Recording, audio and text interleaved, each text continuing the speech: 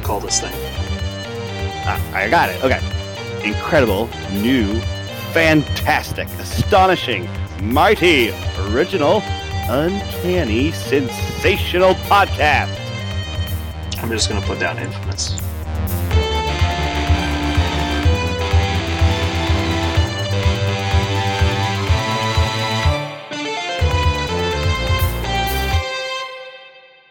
Hello and welcome to Infamous, the audio podcast. This is Brandon, or Mutilus on the forum.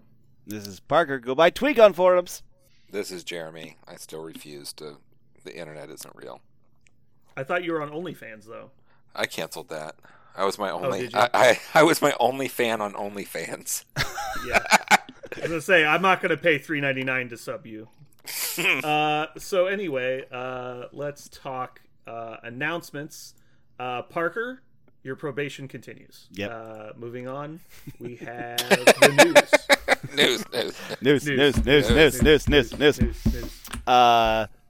So we have the Scarlet Witch panel to play, which immediately became less interesting because of our other news, because we got to watch a stream with Scarlet Witch on it. But we'll discuss the panel to play a little bit and kind of lump it together with what we understand based on the podcast. Real quick, show of hands, who's watched the Battle Report? 0. Okay, cool. A lot of people. Don't narrate the hands showing. They're in the car. We could have gotten away with them thinking we had watched it. Oh, Yeah. None of us have watched it. Yeah. We're totally going to watch it, though. Yeah. So Scarlet Witch is, based upon her panel to play, we know that she is a mystic attacker. She's got a lot of special condition stuff that she can do. Her basic is a strength 6 attack that... for each failure in the attack, for every skull, her target suffers from one of the special conditions on her list. And we know from the stream that they are Hex, Bleed, Incinerate, or Poison. So it's a really interesting attack that benefits from skulls instead of specials. So first, very happy impression. Counter to MODOK. You can't change my skulls to anything else. Yep. Oh, range 4, by the way. We found out in the report. It's range 4. It's a 4/6 mystic. Yeah. As a builder, which is quite good. Mm-hmm. Just, if they had only printed that, she's better than Maw. If that's the only thing that was printed on her entire card, better than Maw. Poor Ma. Mm-hmm. Related to her attack, her ability Chosen of Chthon, innate superpower, allows her to add failures to her rolls when attacking, defending, or dodging, which makes me wonder. I'm guessing that'll probably happen after she gets to trigger the Hex, Bleed, or Incinerate. So the skull will trigger one of those, then she can turn it to a success. No, probably not. No, it's going to calculate successes and then resolve effects. So she'll lose. Okay, interesting. Wait, what? What are you talking about? So skulls inflict the Hex, Bleed, Incinerate, or Poison. But she has another innate superpower that allows her to basically turn skulls as successes, right? Count as. She counts skulls. She counts them. She doesn't change the die. It stays a skull. I see. Okay. Yeah, it just counts as one. No, just like the people that get blanks. That you don't change the blanks to a block. They just count as successes. Oh, perfect. Yeah. Okay, I misread that. It's not his fault, kids. He can't read good. Yep. I'm going to go to that institute. We know that she's going to have an ability that prevents enemies from removing certain special conditions when they're proximity to her, a la the card for Crystal. Probably something similar to that. I thought it was just Crystal all the time. Yeah, kind of. Is it? I just want to check real quick. Doesn't she do that all the time? Crystal... Yeah. Oh, wait. I thought Crystal... No, Crystal said... I'm sorry. Not Crystal's card. You're right. Crystal's passive because her... card lets her let anybody do special effects within a bubble of her. That's right. Wow, this is the slowest load ever. Okay. Yeah, her card says if somebody takes damage. Within 3 may not shake specific effect. Yeah. So it'll likely be something like Crystal. I was thinking like her card, but her card just gives extra special effects out when anybody takes damage near her. They also said the ability to soar above the battlefield, which I really hope is just flight.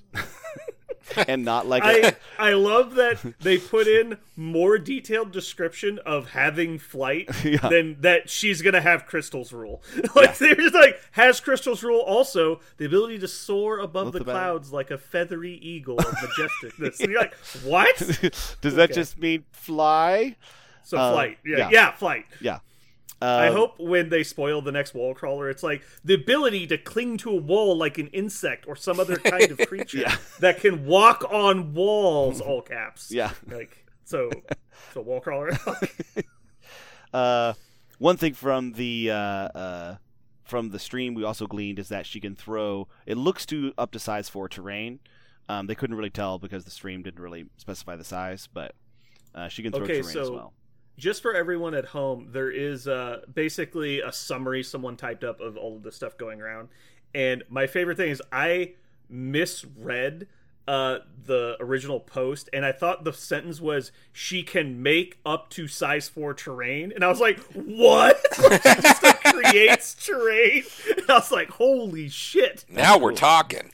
Yeah. That seems really good. I was like, she's just gonna be creating size 4 terrain and Magneto would be throwing it. I'm like, this model is broken. Yeah. That seems good and stuff. Well, she has reality warping magic. I was like, I guess that happens. Anyway.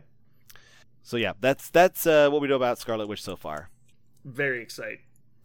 Can you afford to put her into Brotherhood though with Magneto? Or is she too expensive? Why could you not? I'm just saying she's a 5 point and a 6 point. Does that? I don't play characters above 4 points. I'm fine. I play that. I play Ghost Thor Rider, but you play Thor and Hulk. Okay. Yeah. You can play Hulk and Doctor Strange. You can play. There's a bunch of expensive combos. Obviously Black Order works. It depends on the win condition you're going for. Yeah. You can't just jam them in there and be like, I'm kind of going to do some things. Right. Perfect example, my Cabal list is literally fundamentally based around having a 6 and a 5 in the same list. And it works fine. I will say that I think it's a lot easier when it sounds like the 2 expensive models are going to easily be worth their points. That's going to make it a lot easier. Mm-hmm. Because obviously Magneto is worth 6. There's no question about that. Then having her, and she looks like she's going to be worth 5. So that I think it'll be pretty easy. And then in the stream as well, they basically spoiled that Pietro is going to be 3 points. And so the 3 of them together will be 14, which is not ridiculous, but it's not cheap either. So on the note of Pietro, can we move on to Pietro, what we found out about him? Do it. Pietro has a move long. Makes sense. He can spend 2 power to move long also. He rerolls 2 defense dice against any physical or energy attacks. He can also do a trickster type move that Loki does. Whenever he's targeted, he can bounce away if he has power. To make him hard to pin down. And he has a super strike builder attack that has extra effects based on die rolls. Not sure what that means, but he's gonna have wild effects and stuff. We're not sure what it is. Yeah, because they didn't show the card, and so they're just trying to glean it from what happened when they were rolling dice. Mm-hmm. So he looks like exactly what we hoped for. Move long, spend power to do more stuff by moving. I really like that he's got a dodgy thing like Loki. I like that a lot. Yeah, I like that. I like that he basically has spider senses because he's just moving so fast. Mm-hmm. I like these 3 points. I think 3 points is my favorite points in this game. The models always, the models for a 3 point model, they always do something fun, and they're not broken usually. It's just something cool for 3 points. Yeah, there's almost always a way to squeeze a random 3 point model into your list, but when you're starting to put in random 4 point models, it feels like your list kind of needs to be based around what they do. So it feels like a big tax to just slam Ronin in a random list, where it's throwing Valkyrie or Punisher in a random list is encouraged. So, and it's weird that it's just arbitrarily 1 more point, and so it shouldn't be that big of a deal. But it just feels that much worse because you're getting to the point where it's a 4 point model could legitimately be 2 different models, and so you're actually making a hard choice. Where it's 3 point model, you could choose a different 3 point model, but you're still locked in at one guy. I just find the more interesting models are all 3 pointers. Really. They just always are very, very interesting. Excuse me. Alrighty. So, very excited about Quicksilver as well. And then we learned about Mr. Sinister is that he is 4 points. Mm-hmm. I actually kind of surprises me. He seems like a really stout 4-pointer, but I think he'll be similar to Hela in that way. He's got some cool effects and not. He gets Yeah, DNA. He likes DNA. Mm-hmm. We were all expecting him to be 5 points based off of the panel to play, and so the fact that he's only going to be 4 has me both excited and scared. Ugh, yeah, there's so many 4-pointers that are not great, and there's some that are great. So he could land either way, you know. There's the ones where they tried to make them do everything, and those models like have failed. And then there's the 4-pointers who are like, that guy's nuts, like Black Panther and stuff like that. Mm-hmm. Cool. I also like that. I like the idea that at least right now he's kind of factionless. But if they made him really, really strong, you want him on your faction. Like you'll put him in there. I like that idea. They just make him a little stronger and make him unaffiliated. I think he's going to be in Brotherhood. You think so? I would put money on he's going to be in Brotherhood. Mm. You want to make another Hydra wager? You already owe me from last time. 4 pizza rolls? No, it's one dick kick. At this point, I'm pretty sure he's going to be in Avengers. At the rate they're going, Sinister will definitely be in Avengers. Yeah. Parker, let's just do a shaved head bet. I will shaved not do head that. bet. I will not do that. Somebody tried to get me to do a shaved head bet in college, and I left the room. I was like, that's it? And they're like, you don't want to be our friends anymore? I go, nope. How about just beard shave? You have to shave your face. Clean shave. Also, no. Nope. Shave all of your body hair, including your eyebrows. Yeah, that sounds fine. I was going to say, at a certain point, I feel like people would go like, something must be wrong, so I guess we'll we'll pity him. Everyone will be nice to me for like 3 weeks if I just shave everything. Yeah. Because they'll think I have cancer. Yeah, clearly I survived chemo, which is a really weird bid for attention. I don't think I should participate in. Oh my god.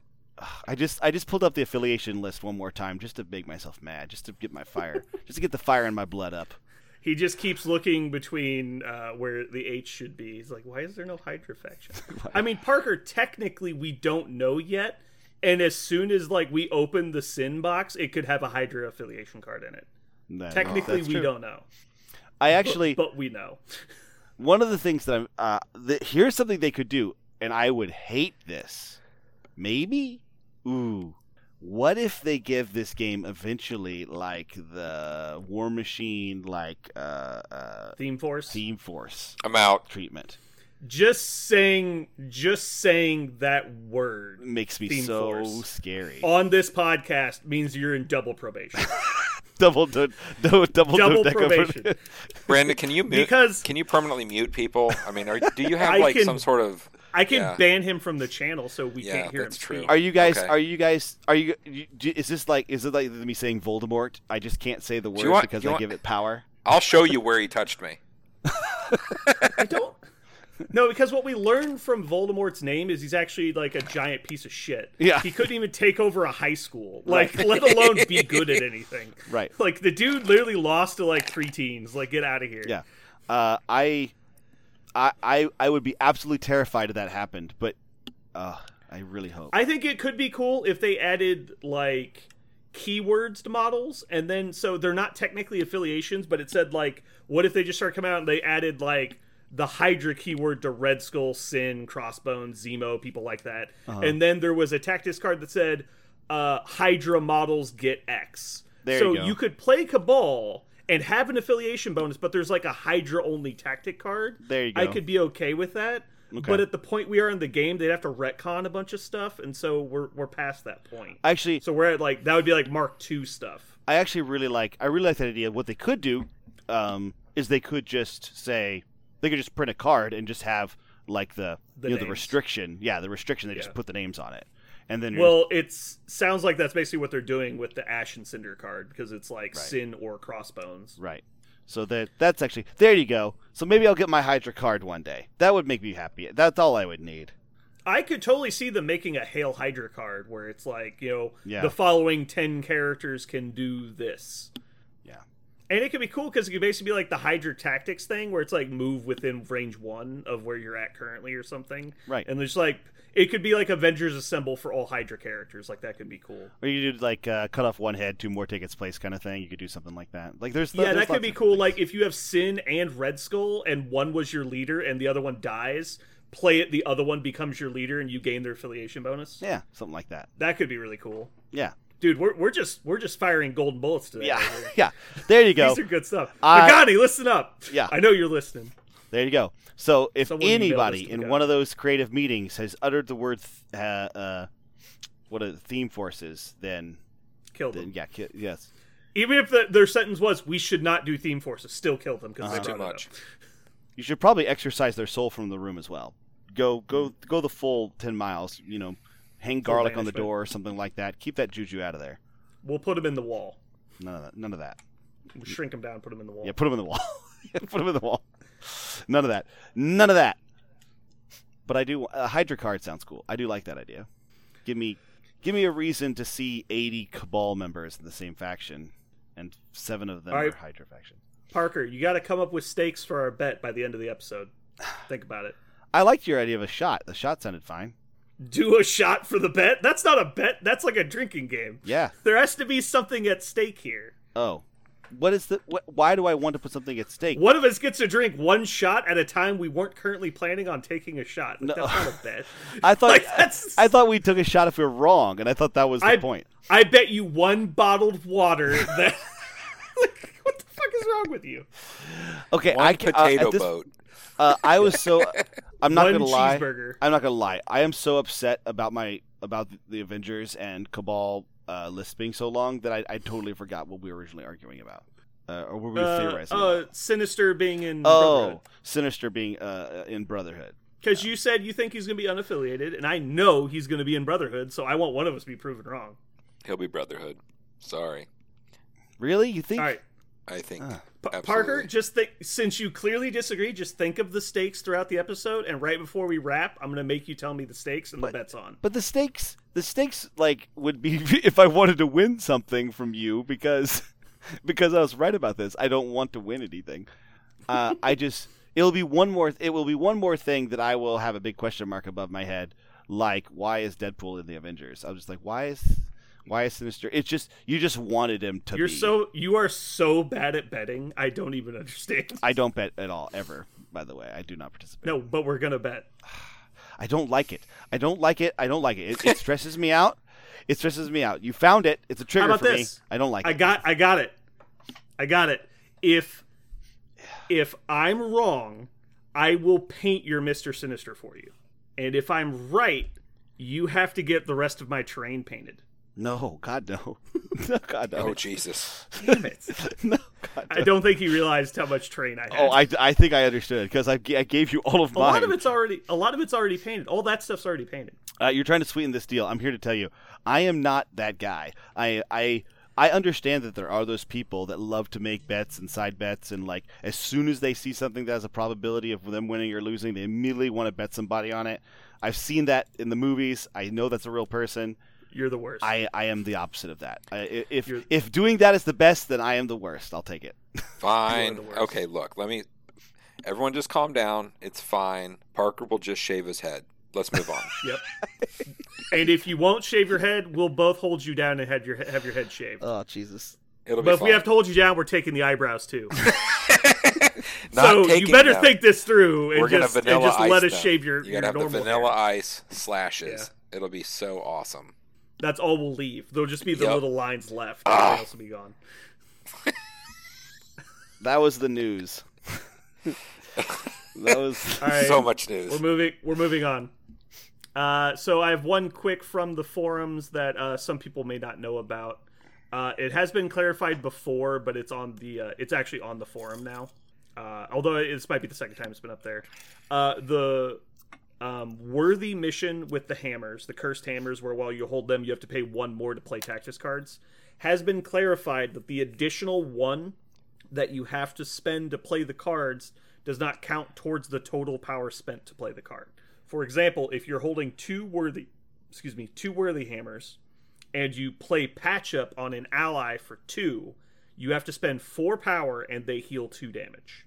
Even though Patch Up says for the amount of power spent to play this card, the extra power spent for the worthy hammers is not used to spend to play the card. It is used to pay the tax on the worthy hammers.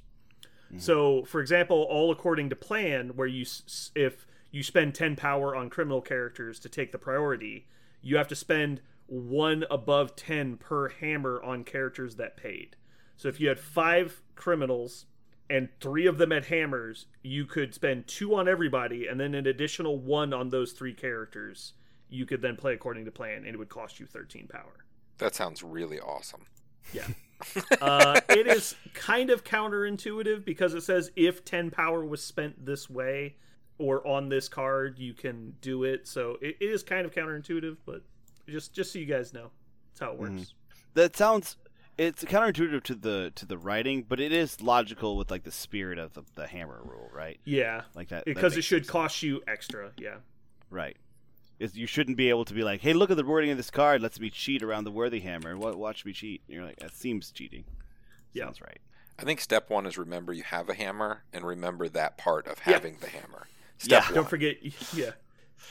I'm gonna play patch up. You have 2 powers. Like, yeah, that's why I'm playing patch up. It's like you have a hammer. And you're like, fuck! Like, just scream. Yeah.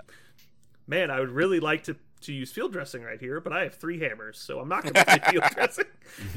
Instead, my friend is going to die. You know what's funny is the fact that you can never, like, you would think you would be able to have a way to put a hammer down, but you can't. Do the math. The hammer down? Do the math on Ultron holding 3 hammers. It's goodbye, Ultron. Yeah. You're going to die. Oh, he's like, that's the solution. That's all you have to do. But like, he's like staring at the hammers, like, I can't let go. Like, they won't leave my hands. All right, Parker. So everyone at home, we are going to keep chipping away at the tactics cards. Parker, why don't you start us up? All right. Next tactics card is Acute Senses. Acute Senses. It says, unaffiliated, active. During a character's activation, it may spend 1 power. Enemies do not benefit from stealth. And this character ignores line of sight when attacking this activation. Meh. I am not impressed.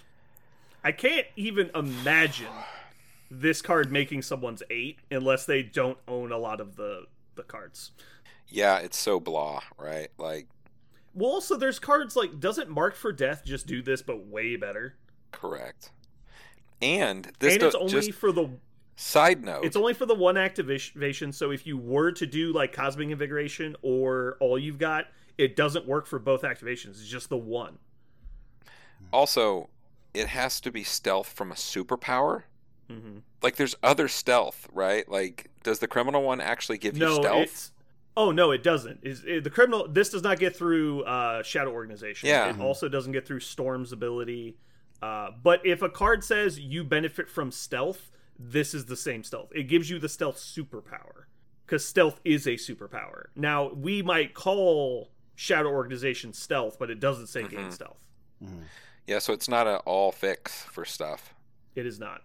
But those cards are designed to be that way. Like, Storm is not supposed to be seen through things that ignore stealth.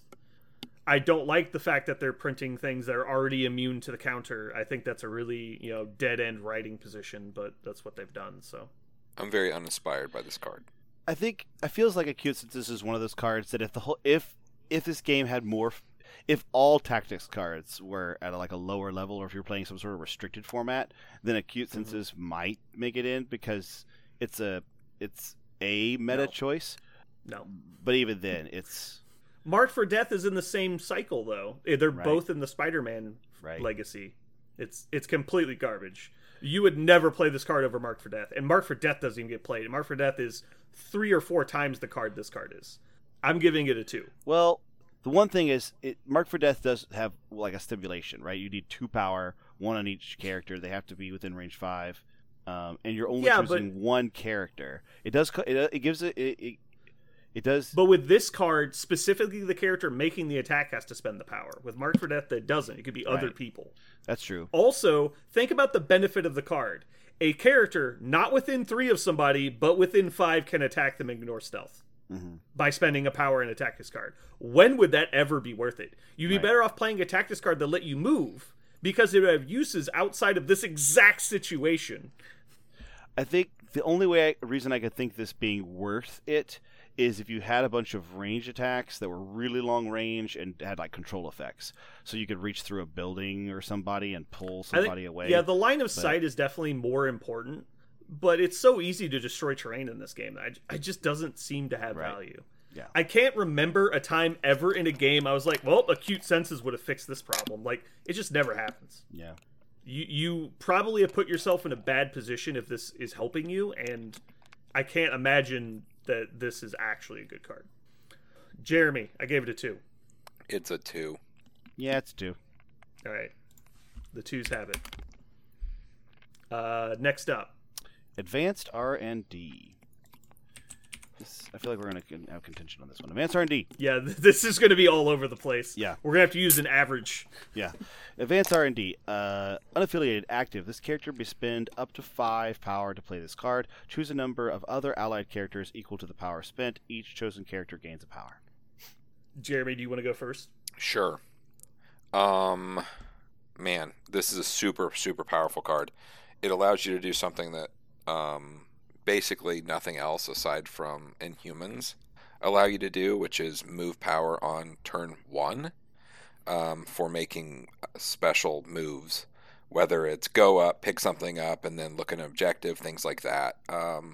It's super powerful. I mean, this is one of the better cards in the game, tactics cards. Okay. This is the worst card in the game. I Wrong. think anyone who plays this card is bad and should quit. Cool. But in all seriousness, I'm not a fan of this card. I respect that it has a lot of potential, and I know that the only reason people play it is for like really cheesy turn 1 plays where it's like, I need to get a power onto this guy so he can play this other card or use this other ability on turn 1. Stuff like, well, I need Angela to have 3 power so she can move up Hired Muscle and do this ability or something like that. Like, there's a lot of situations where it adds value. I just don't like that it's a gimmick. That's what I don't like about this card, is it's specifically exploiting very specific situations. And it's just like, I don't know, that's just boring to me. When it's like, when your game is on a script, it just like, what's the point? Like, I don't know. I respect that it has a lot of value. I personally dislike it a lot. I don't like that this is considered valuable in the game. Yeah, it's one of those that, interesting. It is kind of a solitaire type card, right? It's very non-interactive. You're probably never going to find the value in it because later, on turn 3, you really need to move some power around to deal with your opponent's choices. Like, that's not how it's played. It's extremely proactive card. So if you have a proactive plan for it, it has insane value. Like Jeremy said, it might be the only way to get the value that you need. But I guess that makes it like one of the best cards in the game because it has, if you have a use for it. I will say one more thing though, is this is a very meh card unless you have a level of play like under your belt that this is what you need exactly. So you've played 40 games and you've played the same models 40 times and you realize, not 40 times, you played the same models 5 times and you realize like, oh man, if I had one more power, then I could make this exact thing work in exactly this way every time and my opponent could never stop me. So I'm going to do exactly this combination of models with this card. This is the enabler, right? It's the key card that makes a shtick work. And now that I have played enough games to beat all my friends locally, I'm going to make sure it happens every time with this card. And I'll make sure our Advanced R&D is the enabler for this. It's a meta combo because there's a lot of times powers are priced at a certain point to prevent them from happening at certain points in the game. And so obviously this card breaks that restriction in a lot of situations. So that's where all of its value comes from.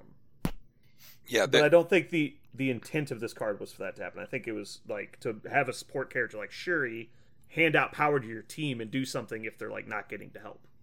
Yeah, this might have been a better card to be suited with like the word Wakanda on it. Would have changed it entirely. I mean, there's no way that when designing this card they were like, you know what would be great is if Hulk had 3 cubes on turn 1. That would be great. That makes a lot of sense. But because the ability to enable turn 1 moves you can do that. It allows creativity, sure, but it does create like bad playing experiences, I feel, because it does do some gotcha moments where you're kind of like, oh shit. Right. That's why I'm saying it's a meta combo. Like it's designed to specifically beat a select group of people or players, and I think a lot of those players are people that don't know that this is possible. Like it's like when we were doing Gamma Launch Thor, and it was just like, well, you didn't know this was a possible thing, so you're going to lose your first 3 games. Then you'll learn how to play against it, and you'll deploy or play in a way that prevents it from being catastrophic, and then it won't be a big deal. And so this is basically like buying wins by doing some cheesy combo. And so it's like, well, once they figure it out, it's either going to be completely busted because nothing beats it, or you'll eventually figure it out. Yeah, I think that they just keep making models that, I mean, Enchantress is one now that it's really great for. There's several things that you can't do a lot about that it does enable. I don't know. The problem is, and again, it's such a great card, but I hardly ever take it, even though it's a great card. Like, it's just not, I'm not interested in that. I think we're also seeing a lot more flexible affiliation bonuses and characters that, like, for example, the Inhumans affiliation basically negates the usefulness of this card. Avengers, for the most part, does the same thing. So there's just, I think it's going to be, and then obviously Asgardians just have more power, so it's not as big of a deal for them. So yeah, I think the usefulness of this card is going to actually go down over time. We also might see a similar version of it that is less all-in turn 1 combo. Then the stock will go down if they end up restricting or banning Hired Muscle, which it's kind of, I would guess, my bet would be on it's going to get restricted or banned or whatever. Hey, I would be surprised if Hired Muscle wasn't restricted, honestly. It's just too strong of a basically 0-cost card. Like, 1 power is not a legitimate value for that card. That card should have Criminal Syndicate. I mean, we talked about it. That should have CS on it for sure. That would make sense. If it was criminal only, or if it costs 2, it would be fine. Yeah. Because then you're not talking about it happening. And if you're blowing 2 Tactics cards to get a objective, then it's like, all right, whatever. It's like, I'll just win the race at that point. So, ratings. Advanced R&D. 4. I'm not kidding. I think it's a 4. Yeah.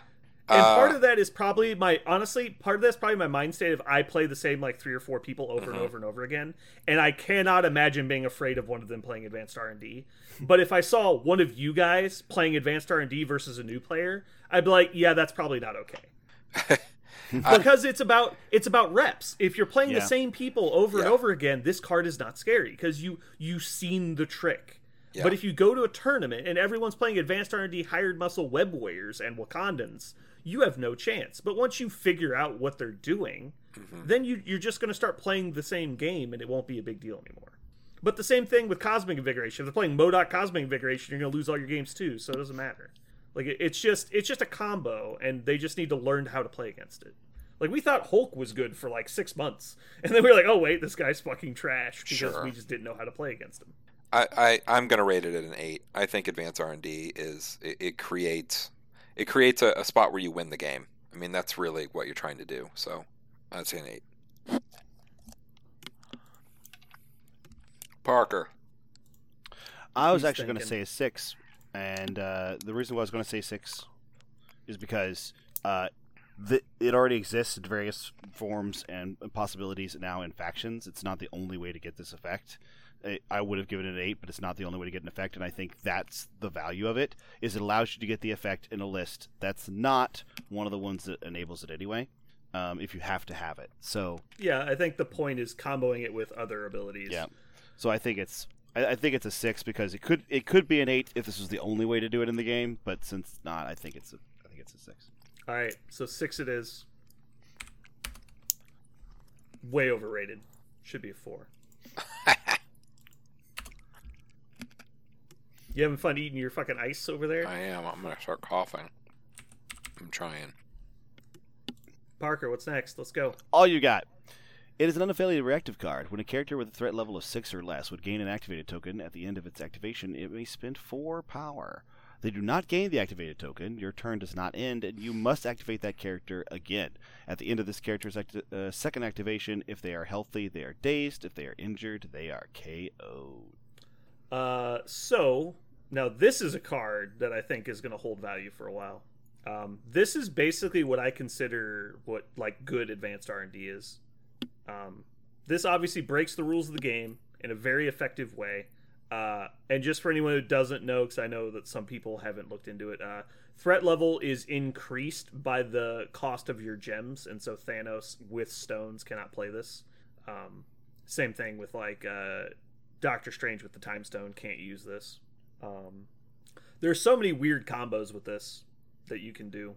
What's your favorite one? Because you played this against me a lot, Jeremy. When you play this, what are you aiming for? Like, what's your combo that you like? I put this in my list because I know that Magneto exists. I know that Thanos exists. I know that any of those high point models, I'm going to remove you from the board with this card. I have a model, and I'm going to use it, and I'm going to attack you 4 to 6 times in a row and take you off. This is the way you destroy She-Hulk. Or Hulk if he comes. This card right here will take any of those cards off the board. So it's kind of a get out of jail free card for me. I don't usually look at it for much more than that. It's a cool emergency red button that you push sometimes, and other times it's like, okay, I've got a huge expensive model, I'm getting ready to get out of here because they can't be here anymore, i.e. She-Hulk. That's why I use it. That's interesting. I actually, when I looked at this, my first thought went to, I want this to, like, I want to have a usual plan of which character I'm planning on using. All you've got, a character is going to get a lot of value out of it.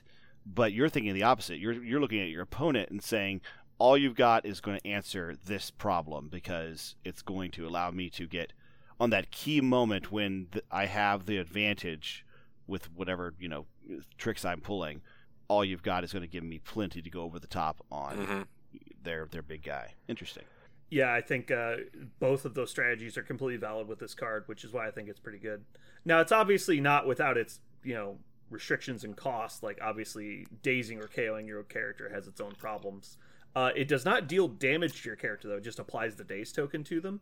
So if you can manage to field dressing them later, they don't take any damage, which is pretty cool. 4 power sounds like a lot, but usually you're attacking, so it's really not. You just end up using your builder attack an extra time instead of using a spender. My favorite combo is doing Punisher with Doom Prophecy and this card, so you just get like an insane number of attacks with a bunch of dice.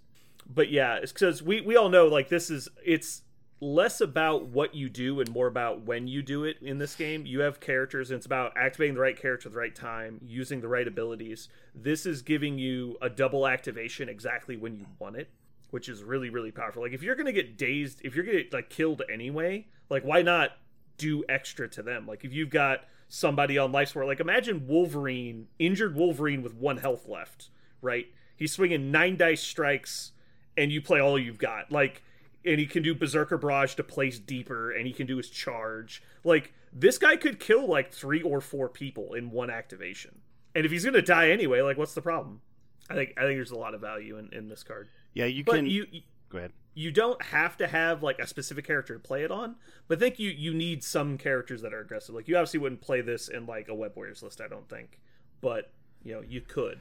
Yeah, you can get more value out of it if you're already planning on combos like you mentioned, like, no matter the cost, like, you're going to take damage on a character like Drax so that you purposely get to do big attacks, and then your next attack is going to have extra dice because you're Drax or Wolverine. Mm-hmm. This is a really good way to get even more value out of that, because you're for sure then, after your damage, because you've diminished your health pool and made it easier to be KO'd, well, just go ahead, I'm going to KO my character for you, so I'm sure to get an extra activation with all my advantages that I had. So that's the kind of combos I think of whenever I'm playing this card. If I'm playing this card, I'm usually playing something like another tactics card, like No Matter the Cost, or I'm playing a very specific character that's going to get a lot out of multiple activations. And that's what I usually think of when I'm doing this. Although Jeremy's plan of I know for a fact that I've always got one, at least one, hopefully 2 or 3 kind of offensive type characters in my list, and usually the stars only align for them on that one turn, right? Where they've already done some damage to me. I've got like 3 or 4 power, and I've got one chance to really open up on their big guy, but it's not going to be enough. Like, I'm not going to win the game right there. But maybe this card lets me win the game right there. That's an interesting way to think about it. Funny thing I was doing with my Troll Defenders list. So I had this in there when I was playing Hulk in Defenders. So it's basically Doctor Strange the Time Stone, Hulk, Wong, and like one other character like Valkyrie. So you basically just use Wong as a super power battery. And so he just meditates as much as he can in the back lines. Turn 2, you throw down the portal. Hulk goes through it and just punches twice and then plays all you've got. Punches 2 more times, ends his activation, gets dazed. Full health Hulk dazed. And then you have Wong later in the turn, after most of their people have gone, double move, go through the portal also, play field dressing, remove the daze token from Hulk. And so he's still full health, but they couldn't attack him for like the entire round. And so you basically just have a force field around Hulk as long as they can't get to Wong to stop it from happening. But Wong is 2 moves and a teleport away, and so he's actually very convoluted to go get to. Yeah, that'd be pretty annoying. Also, that's a weird logic to follow. You're like, you watch the Hulk double move into your like, back well, line. you're an idiot. Yeah. You're like, yep. I guess this didn't work out. And then later in the turn, he comes back to life, and you're like, oh, the problem is you have Hulk in your list. So you need that to work to make up for the massive deficit you have. Yeah. I do like the idea of you got the portal. So your opponent would have to put it together. Like, okay, he's got field dressing, so he could do this. What does he got to do? Oh, he's got Wong. So if I spend my next 2 turns trying to kill Wong, I might stop this. Unless they have a character that's very fast, because Hulk's base is obviously enormous, and so he places range 1 from the portal, and then has range 2 attacks from a large base, and so they would have to then move range 2 plus a large to get within range of the portal, and then place through it, and then just get 1 attack on Wong would be the best they can do. So they probably need a long mover to even have a shot at attacking Wong, and then, Doctor Strange can defend him with extra defensive dice. So he's rolling like 6 defensive dice, even though he's Wong. So he's probably not going to die, and then still get through the portal anyway. Just a quick math in my head. That list, that module with Luke Cage and Iron Fist is only 19 points. That's not like a terrible. That's not a. Yeah, the answer is you just don't play Hulk, because you just do Valkyrie instead. Yeah, and it's better. Yeah, like she actually does more damage because Hulk doesn't do anything. That's true. Yeah, or you could just do it with She-Hulk. Like, it would still work, because you still have plenty of defenders. That would actually be pretty good, because She-Hulk actually generates a lot of power, so she could actually do some good attacks. Mm-hmm. All right, so let's do some numbers. This is a weird card, so it's worth talking about. But I give this, I don't know, I want to say a 7, but I'm leaning more towards a 6. It is not always the best choice, but I don't think it's good enough to get on the restricted list.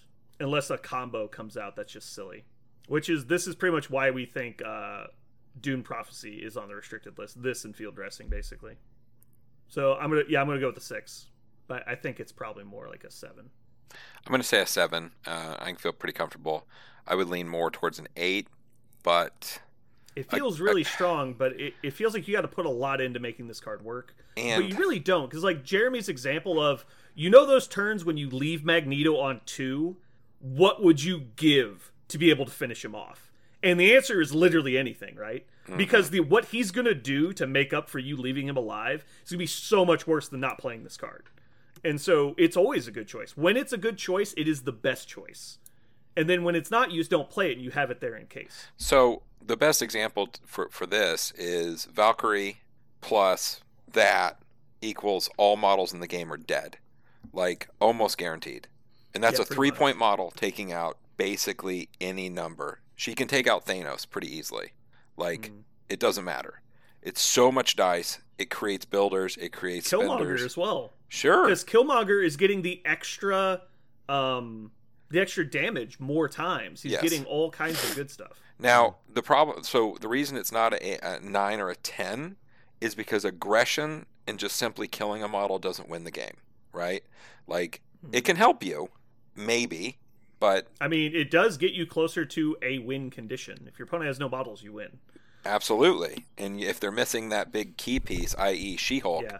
again, She-Hulk is the answer for me. Like, I don't want to see She-Hulk, and if I do see her, I will take that card and I will kill her. Like, that's my whole goal. Like, I don't want to see her. Well, also, like, think of how many times you've gotten to MODOK. You're like, I know I'm not going to kill him. I'm going to leave him, like, half alive. It's like, what if you could just kill him? Just kill him. And then what happens when MODOK's not around? It's like, well, all of a sudden this got a lot easier. Yeah. So I put he's a solid 7 for me. Let's go solid Okay. 7. All right, so we're averaging 7 then. Parker? I actually was going to say an 8. And the reason why I say an 8 is I actually was thinking it was a 6 until Jeremy pointed out the fact that it's not just something you play with a combo character. I was thinking it was kind of staple to characters like Drax and Wolverine. And so if you're not playing Drax or Wolverine, the value goes down real low. But because, thinking about my experience in game of being able to, I need a grenade right now, but this character can't become a grenade right now. Well, that character, this turns it into a grenade. It's going to blow up, but it's also going to take your thing, and it's important. I think it's an 8. Also, just do the math. Like, how easy would it be to put, like, Punisher or Black Widow in a list with Lockjaw, which is, we're talking about 6-point investment, and you just international bloodhound somebody and then play all you've got on Punisher, and you're like, how does 8 attacks with 4 dice that you have 1 less defense die for sound? And you're like, sounds like I'm going to die. You're like, cool, let's just do that. But if you die on the first 4, I don't need to play it. And you're like, right. Oh. And I can also guaranteed play it because I get 4 power from attacking you 4 times. And so I don't even have to worry about generating enough power to use it. It just happens. Yeah, it's very, very strong. So do we round up to an 8? I'll shift to an 8. Do an 8. All right, I'll go with 8. Yeah. I wanted to go 7. I was honestly worried that you guys were going to go like 5. Oh, Lord, no. That's one of my favorite next cards. Up, this card is so good. It's so all in. I partially love it because it is so all in, but then a lot of people hate it for that reason. Next up is Battle Lust. It's a reactive card. At the end of a move action made during an allied character's activation, the moving character may spend power equal to its size to play this card. The next attack made by the moving character, this activation adds dice to the attack equal to its size. If the attack deals damage, after the attack is resolved, push the target character away short. So, I'm just confirming that Adamantium Skeleton does not interact with this rule. Push. No, it does not. Okay. So Wolverine's still size 2 for playing it. The biggest thing for this is it works if you do a charge mechanics. Like if Zemo spends 2 to do his charge, he can play it as part of that charge move. Because it is still a move action during his turn. Which is pretty cool. It's kind of cool that you have a push on a stick. Like it adds dice, but it also adds a push, which just a straight up push is always good. Like this is probably the best unrestricted add dice card in the game. Now that's not saying a lot because a lot of them really bad. But I think this is easily the best of them that isn't like specifically to one character. Like Usurp the Throne is better and Uneasy Allies is better, but those two all require specific characters. Yeah, getting able to manipulate the board on command. It's not may, as it is pushed. Yes. It is pushed. Okay, so you can't choose not to. It's still pretty good. It is based on size, which is cool. I do like I like that at first you were like, oh man, so you might want to use smaller characters to make sure you get extra dice. You're like, yeah, but you use a larger character and then you're throwing a lot of dice at somebody. That's a size 3. Adding 3 dice for your 3 power is probably just fine, especially when you're also turning it into a push. I think 3 dice for 3 power, I don't think it's efficient enough, but turning it into a push is a great extra bit. Yeah, I'm just trying to think of who really abuses it. People like Valkyrie are probably the best because you don't have to decide if you want to throw them. You can just spend the 2 to get 2 extra dice and push them automatically. So that it's good for characters like Valkyrie who are probably going to spend the 2 power to move them away anyway. I kind of like it with criminals. I mean, they don't have a great amount of characters that actually move you, right? Like, yeah, that's true. And they don't have a lot. Kingpin's a 3, so he can put it on his big attack if he wants to. Like, that's true. I kind of like it on criminals.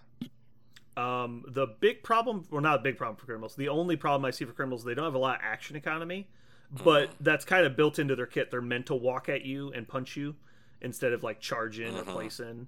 So, but since you're doing it anyway, yeah, it's not that big of a deal.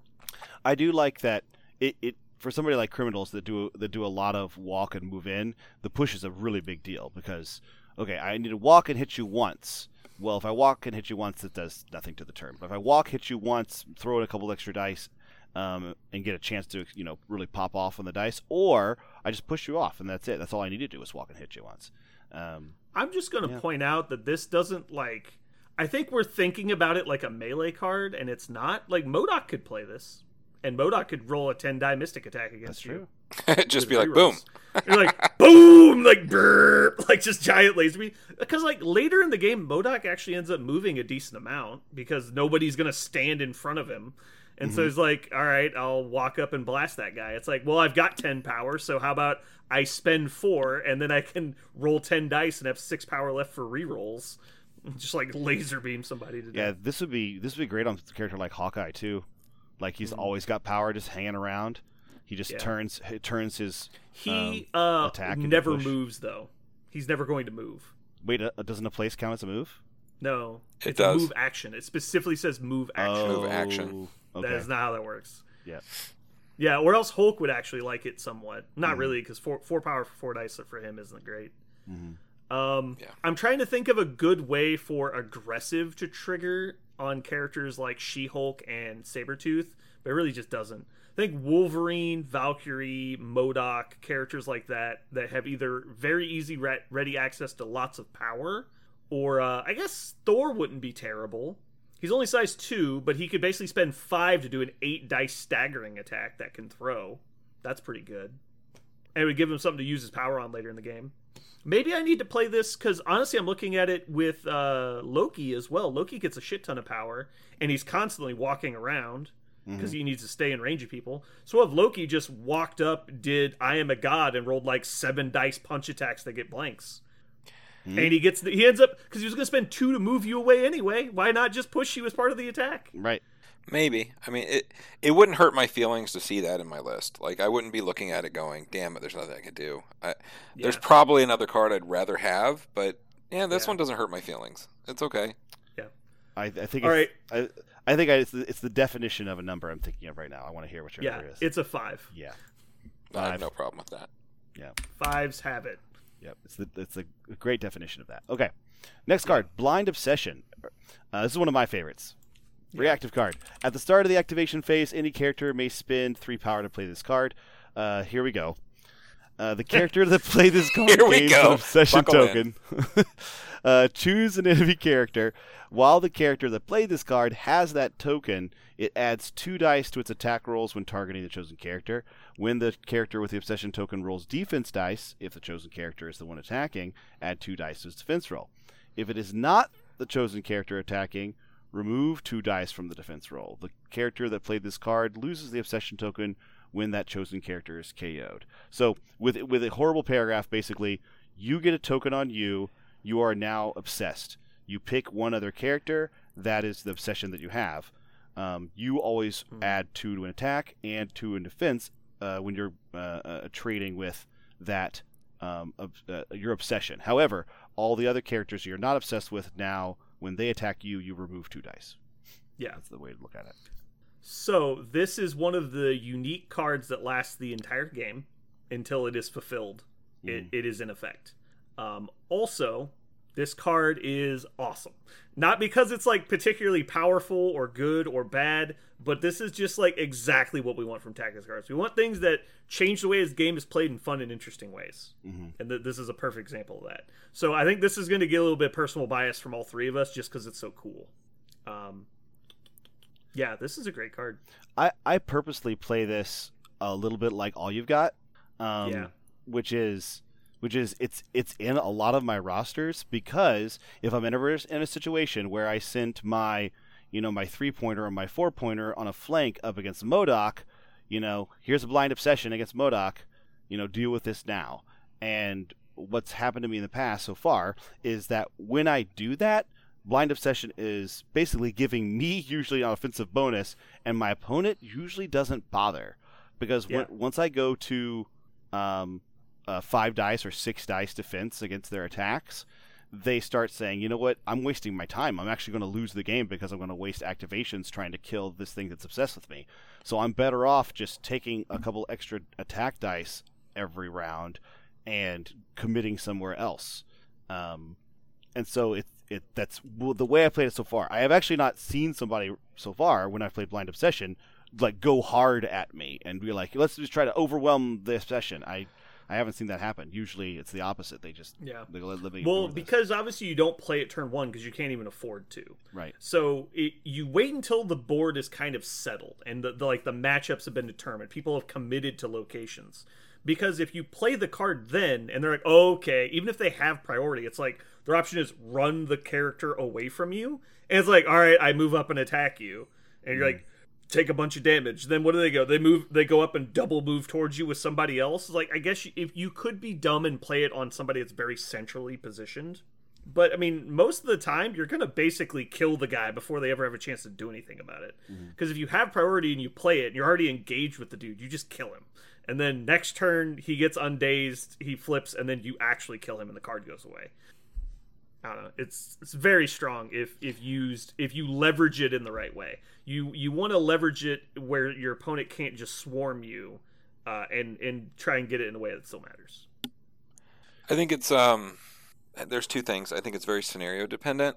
If you get the ones where you split the board in half, I think it can be very, very powerful. And it's very, very good at the I need to finish this guy off. Splash for 3 power. I will throw 3 extra dice at you 2 times, and I'll probably murder you, and then the whole thing goes away. I think it's hilarious that if you do it earlier on a character or whatever, they can't shake it or anything. Like, it's just like on you. Like, that's pretty cool.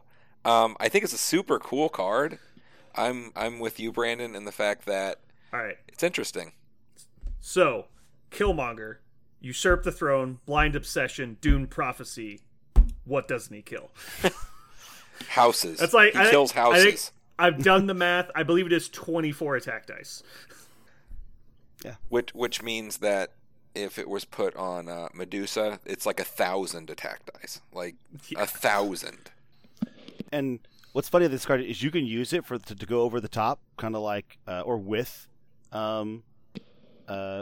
all you've got, or you can use it as like an attrition card where you're just like, I'm going to make this game really miserable for you in this one-on-one for the rest of this game. Like you are not going to win this. You're slowly going to lose this, or I might blow you out because I'm rolling six or 7 die attacks. You know, I'm a ridiculously premium model for the rest of this game. Yeah. Remember when we used to have like the D deployment where so there's 4 secures, 2 are on the flanks, 2 are in the middle but really far back. And so we would just send like one character to each flank. Like, all right, it's your job to hold this point till the end of time. But and we would throw like Spider-Man and Iron Man out there because they're really consistent. But how do you get rid of Spider-Man with Blind Obsession? He's rolling 5 defense dice with spider senses, and he's hitting you back with like 7 or 8 attack dice. And he can push you. It's like, you're never going to kill that guy. Like, you have to spend like a 6 or 7 point character in there to deal with him. Like, it's just like you play one tactics card to win a flank. Like, why would you play Battle Lust when you could play this? Like, this card is so good. It's really good. I think we'll see this card a lot. I think people will play this card. Yeah. I will say this. If its value goes up if you like those kind of scenarios. If you like the wide across the board scenarios, deployment delta. Yeah, so I do like that. You're like, oh, I got like several deployment deltas in here. Let's make sure Blind Obsession here. I'm going to win a bunch of delta fights. Like it'll happen. Cool. 7. All right, so ratings. I was going to give this a 7. Oh my God, 7. The 7s have it. 7. Because 8, we're starting to get into the realm of this card should probably be looked at for the restricted list, or is like meta defining. And then at a 9, this card probably should be on the restricted list, and then probably needs to be banned after that. If it's a 10 in this game, it should probably be banned. Yep. All right, next up, let's do a few more of these. I'm not going to get too far down. Speaking of restricted, Brace for Impact. Reactive card. If one or more allies would suffer a collision, they may each spend 1 power to play this card. Characters that spend power do not suffer damage from this collision. I do not like this card. This card should cost 2. I absolutely love it. If this card wasn't restricted, it would be awful for the game. It would. The fact that it is restricted, actually, I think, was the best move that we've made so far in the game. I would rather this card be restricted than Drop Off not be banned. Does that make sense? Drop Off is less damaging to the game than Unrestricted Brace. Does that make sense? Yeah, Brace is more universal and ubiquitous, that's for sure. Like it just deletes portions of the game. Like, why would you ever value a throw when every list forever will have Brace in it? Like, immediately anyone that has a throw is just like, never mind. Like it's just not even worth doing. Like it would just invalidate huge portions of the game. Yeah, I think it feels right. The choice that I always make is the healing card versus Brace, and I always take Brace. I know you usually take a healing card. Whatever. It's choose your poison, and I think either is fine. I like Brace more because it feels better in my play style, the way I play. But from a game preference standpoint, I have always hated things that counter your opponent's effects. Mm-hmm. They are less fun to use as the whole for both players. Like, who wants to be like, I can do this thing? You can't. Like, okay, well, why are we here? Like, I wanted to do this, and you say I can't. Like, it just is less fun for both people than both of us are going to do the thing we want to do as hard as we can. From a philosophy standpoint, I've always been that way. And this card, I think Brace needs to be in the game. Right. Exactly. Well, that's why I play Cabal. Like, that's exactly correct. Like, in Magic, I play red. I'm going to blow you up as fast as I can, and come over here and let me stop me is dumb, stupid bullshit that shouldn't be in the game. Get over here and let me hit you. Yeah. I play Khador, I play Russians, I play, like, every game I've played is the I do my thing real good faction. It's just fun to me. That being said, obviously, this card needs to exist because throws would be too good without it, but if it was all the time, throws wouldn't be as good. So I think this is a good well landing point. I'm going to rate this a 7 as well. Jeremy. Hit me with them digits. I think I got to go a 9. There's no way this card is a 9. All right. Well, if it wasn't restricted, I'd say it was 9. As is. 9. Parker. I'm going to go a 7 because it doesn't actually always save you damage. Because it's possible for you to just dodge it, right? So, I mean, that was my philosophy at first until, people start throwing size 4 shit at you. Like when we were initially rating this card, you could only really throw size 2 stuff. Mm-hmm. And so it wasn't that big of a deal. And then like Magneto and like, She-Hulk and stuff comes in the game. You're like, this is starting to hurt, guys. Like, and then the truck pack gets released. Like, guys, there's actually size 4 terrain now. You use it for when you need to use it, not because it feels like it feels good. Hulk got thrown into my Captain America. All of a sudden, I'm about to lose 2 characters. MODOK. If you have MODOK in your list, you need Brace because MODOK will come flying at you. Like, that's what it's for. I'm going to come up to an 8 and round us up to an 8. Okay. Because I think technically we should round to a 7, but I think I agree with your argument. Next. Climbing gear. Ooh, that's a good one. I remember the first time I read this card, I was like, holy shit, that's good. And it's got one of my favorite characters on it, not in the game yet, Moon Knight. I will break all of your fingers. It's an active character. Active power. Any character may spend 3 to play this card. This character gains Wall Crawler until the end of the round. This character immediately advances short. Probably the best movement card in the game, in my opinion. It is super flexible. The only downside is the character that wants to move has to spend the power. I love that it can happen not during that character's activation. Super good. Gaining Wall Crawler in addition to the free move is great. Like if, for example, someone has like placed Hulk in melee range of you with like Red Skull or somebody, you can move your character then out of range to force them to do something else. It's very good. Once per game, this is always the answer. Like if you don't have it in your list, you say, shit, if I just had that. It is. Once per game, no matter who you are, no matter what you're doing, you look down and go, if I just had climbing gear, it's that good. If only Black Dwarf had a repel gun, this would be better. All right. I don't know if there's really much more we can say about this. Anybody who's played tabletop games understands how important positioning is, and this is blatantly good positioning. If you haven't played tabletop games, just imagine Avengers symbol, for anybody you want. Yeah. Like that's that good. It's not Avengers restricted. Right. Yeah, so it's a little expensive, but yeah, out of activation movement is super good. I'm gonna go with an 8. This card is exactly like you said, Jeremy. Every single game of Marvel Crisis Protocol ever played, this card would have fixed a problem at some point that was important. And so it's important to realize that. And I think this is a card, much like Marked for Death, that gets overlooked way too often. Also, it's priced right. I mean, I feel like you get what you pay for. Seems fair. It's not. Exactly. It's not too cheap. I'm going to go an 8 as well. I mean, just throw it out there. It's good. 8's good. Parker. I never play it because I play other movement cards, but it's an 8. So you're an idiot is what you're saying. I just play other movement cards. Just shave your head. Just shave it. Yeah, just do it. If you don't have a wager by the end of the episode, I get to pick the wager, and it's going to be shaved headband. Shaved headband. We're getting close. Parker, the time's ticking away. You're going to do it for the Next. school, for the students. It's for the students. You can put it on Facebook and act like you're a hero or something. I don't care. I don't care. I poured ice water on my head. Look how good of a person I am. All right.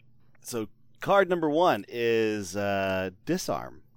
I think it gets the award for characters you had to wait the longest for before they came out because it's like one of the very first cards of the game, and only one of the characters was in the box. When 2 allied characters are within range 3 of the same enemy character, the allied characters may spend 1 each to play this card. The enemy character rolls 2 fewer dice on all attacks this round, to a minimum of 1. So this was actually played a lot in the TTS League, and I think it is because of cards like All You've Got and like super important characters like MODOK and Thanos. Like this is actually pretty impactful. I think people need to realize that this is actually crippling to a lot of characters. Yep.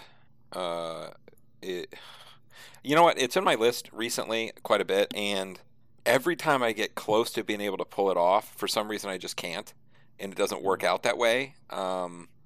It just takes being in a certain spot at a certain time, and you have to have the power. But with that said, a better player, it's an awesome card. Yeah. I think it's mostly just a practice thing. Like, remember when, we first started playing, Cosmic Invigoration was basically impossible. It's like, you might as well just rip the card in half and throw it away because you'll never play it. Until, turns out, a year into the game, and you're like, no, any turn of the game I could have played Cosmic Invigoration because I know where to put my bottles now. Like, I know how to keep those ranges correct.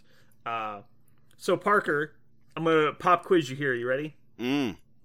How many dice would you consider a premium basic attack to have? If you're like, this guy has a premium 0-cost attack, how many dice does it do? 6. And if someone has a very poor basic attack, how many dice does it do? That'd be 4, right? 4? Is that what you said? Yeah, that's like the basement, so 4. Okay. So this takes Magneto down to long range. Like that's the level of impact we're talking about. Because I think a lot of people just say 2 dice. Oh, well, that's not that big of a deal. Like the attack cards add 2 dice. You have to remember, it's against a defense. You're trying to overcome a set value. And so you need to get bigger than it to have a high average of damage. If you have the same amount of dice, you're only doing like half of damage on average. So this is actually a pretty noticeable amount of damage reduction. And you might look at people like Magneto's like, well, he gets to reroll his dice, so it's actually not that good. Actually, it's better. Reducing the total pool is going to reduce his maximum number of hits, which means the rerolls are going to be less valuable than they normally would be because he's going to get a decent amount of hits and skulls anyway. The number of modifiable misses is going to go down when you reduce the dice, so rerolls become less effective. So I think this card is dramatically undervalued. It's pretty huge. It's a great card. Yeah. And it's cheap. I think it maybe at one time it was dramatically undervalued. I think people are figuring it out now in general, and I think it's because there are a lot of cards out there that could make one character's activation, king shit activation, and then you have to have a way to be able to neuter that and deal with that. With other cards, like All You've Got out there, you're like, well, shit, he's got All You've Got, he's got MODOK, he's got Thanos. How can I deal with that without my own All You've Got? I don't have my character to All You've Got. Well, just disarm. Yeah. So now you're do you want to spend your turn 4, this crucial turn 4, trying to eliminate 2 of my models with disarm? And you're like, no. So I guess we'll try to play on turn 5 when I've already won the victory because I have, I've already won on control points. So Yeah. it's really strong. When this card was printed, there wasn't MODOK and Magneto and Thanos running around just one-shotting people, so it wasn't as important. Yep. And all you've got wasn't even a card yet. Yep. I think I'm going to give this a 7. 7 feels fine. I'll follow you. That's fine, or you're okay? You're also doing 7, all right? Yeah. I'm 7's good. I thought you were rating my rating. No. Parker. I actually think it's 6. You guys will overrule me, but I think the only reason why I think it's a 6 is because I think I value being proactive more, and the fact that this doesn't do anything to. It does disable them for one turn, but it doesn't necessarily win the game unless you get that. I think it's a little bit more conditional than you might give it credit for, but. Yeah, but it's kind of like those scenes in the epic medieval battle movies when it's like the two armies are running across the field and they slam at each other. It's like, what if one army was had themselves sprayed in the face with icky goo or something? It's like, well, that's gonna swing the tide of this battle really hard if it happens at exactly the right moment. Well, that and because imagine it's turn. Go ahead. Just imagine where your models are to be within range to do this. So if you have 2 models within 3 of MODOK, I mean, they're getting ready to die. Yeah. Or they can do that and be okay. Mm-hmm. Kind of. So obviously, big problem being priority, but yes. Yeah, priority. You have to make sure you get priority. So this would be the only reason this probably isn't even better is because you have to be able to go first. But yeah, because if we think about it, the actual up in the air turns is usually turns 2 and 3. That's really when the rubber meets the road and things are decided is turns 2 and 3. And then turns 4, 5, and 6 is just mostly trying to not make mistakes if you're in the lead or try to exploit mistakes if you're losing. So yeah, I mean, you are correct that this is only affecting a very small amount of the game, but I think if you manage to leverage at the right moment, I think it is worth it. All right, let's do 2 more cards and we're going to call it. All right. So, Doomed Prophecy. It's a reactive card. At the start of the activation phase, any allied character may spend 3 power to play this card. This character cannot roll defense dice against physical attacks. Additionally, this character adds dice to its physical attacks equal to its physical defense until the beginning of their next activation. Very important that it says cannot roll physical defense dice because you can't have your dice reduced to less than 1. And so there are some characters that just wouldn't care. Also, you can't then also add dice back to it. Because if you were let's see, like Captain America, you could Vibranium Shield and then get the protective magic from Doctor Strange and have I could do this all day up, and you could actually still end up blocking a decent amount even though you've played this card. Mm-hmm. That being said, it is a silly amount of extra dice compared to all other cards in the game. I think the only trick is you have to time it correctly because it does have a cost to it, and you have to be able to do it at the top of your activation. And a lot of times, a lot of times you don't have the power to do it either when you want to do it. That's what I find. I'll have it, but I'm 1 power shy of being able to pull it off correctly. Again, it's a me issue. I mean, this was the first All You've Got, right? Because this came out first. Yeah. Sure. But All You Got is at the end. This one's at the beginning. Yeah. No, yeah. So All You've Got is just a different take on the same concept. Is you're going to trade your life or survivability or health or whatever you want to call it. I'm going to trade some portion of my defense for more offense. And so this is actually changing the dice rolled. It's obviously more similar probably to Blind Obsession than it is to All You've Got, but there's kind of the same concept still. Is I'm going to do over and above to try and kill you, but I'm going to take a negative effect for it. Obviously, combining them is really cool, and so you get both. I was going to say, Doom Prophecy does have another stipulation, whereas All You've Got, your opponent doesn't have to do anything. You're just, you get dazed or KO'd. Your opponent does nothing. Yeah. But Doom Prophecy still requires your opponent to interact with your character. You do have to. It costs your opponent's activations in order for them to take advantage of the fact that you debilitated your own character. So I think in terms of total tax, Doom Prophecy doesn't have nearly as much tax as just remove your character. That's correct. Totally agree with you on that point, because this is basically just saying you get my defense dice for the round, as where All You've Got actually kills your character. I think its actual tax lies in the fact that it's restricted. Like, it really taxes your cards you can take. Yes, but that happened after the fact, obviously. But True. yeah, that's part of the thing you have to consider on it. Conveniently, field dressing fixes both problems. Yeah. Which is why field dressing's fucking dumb.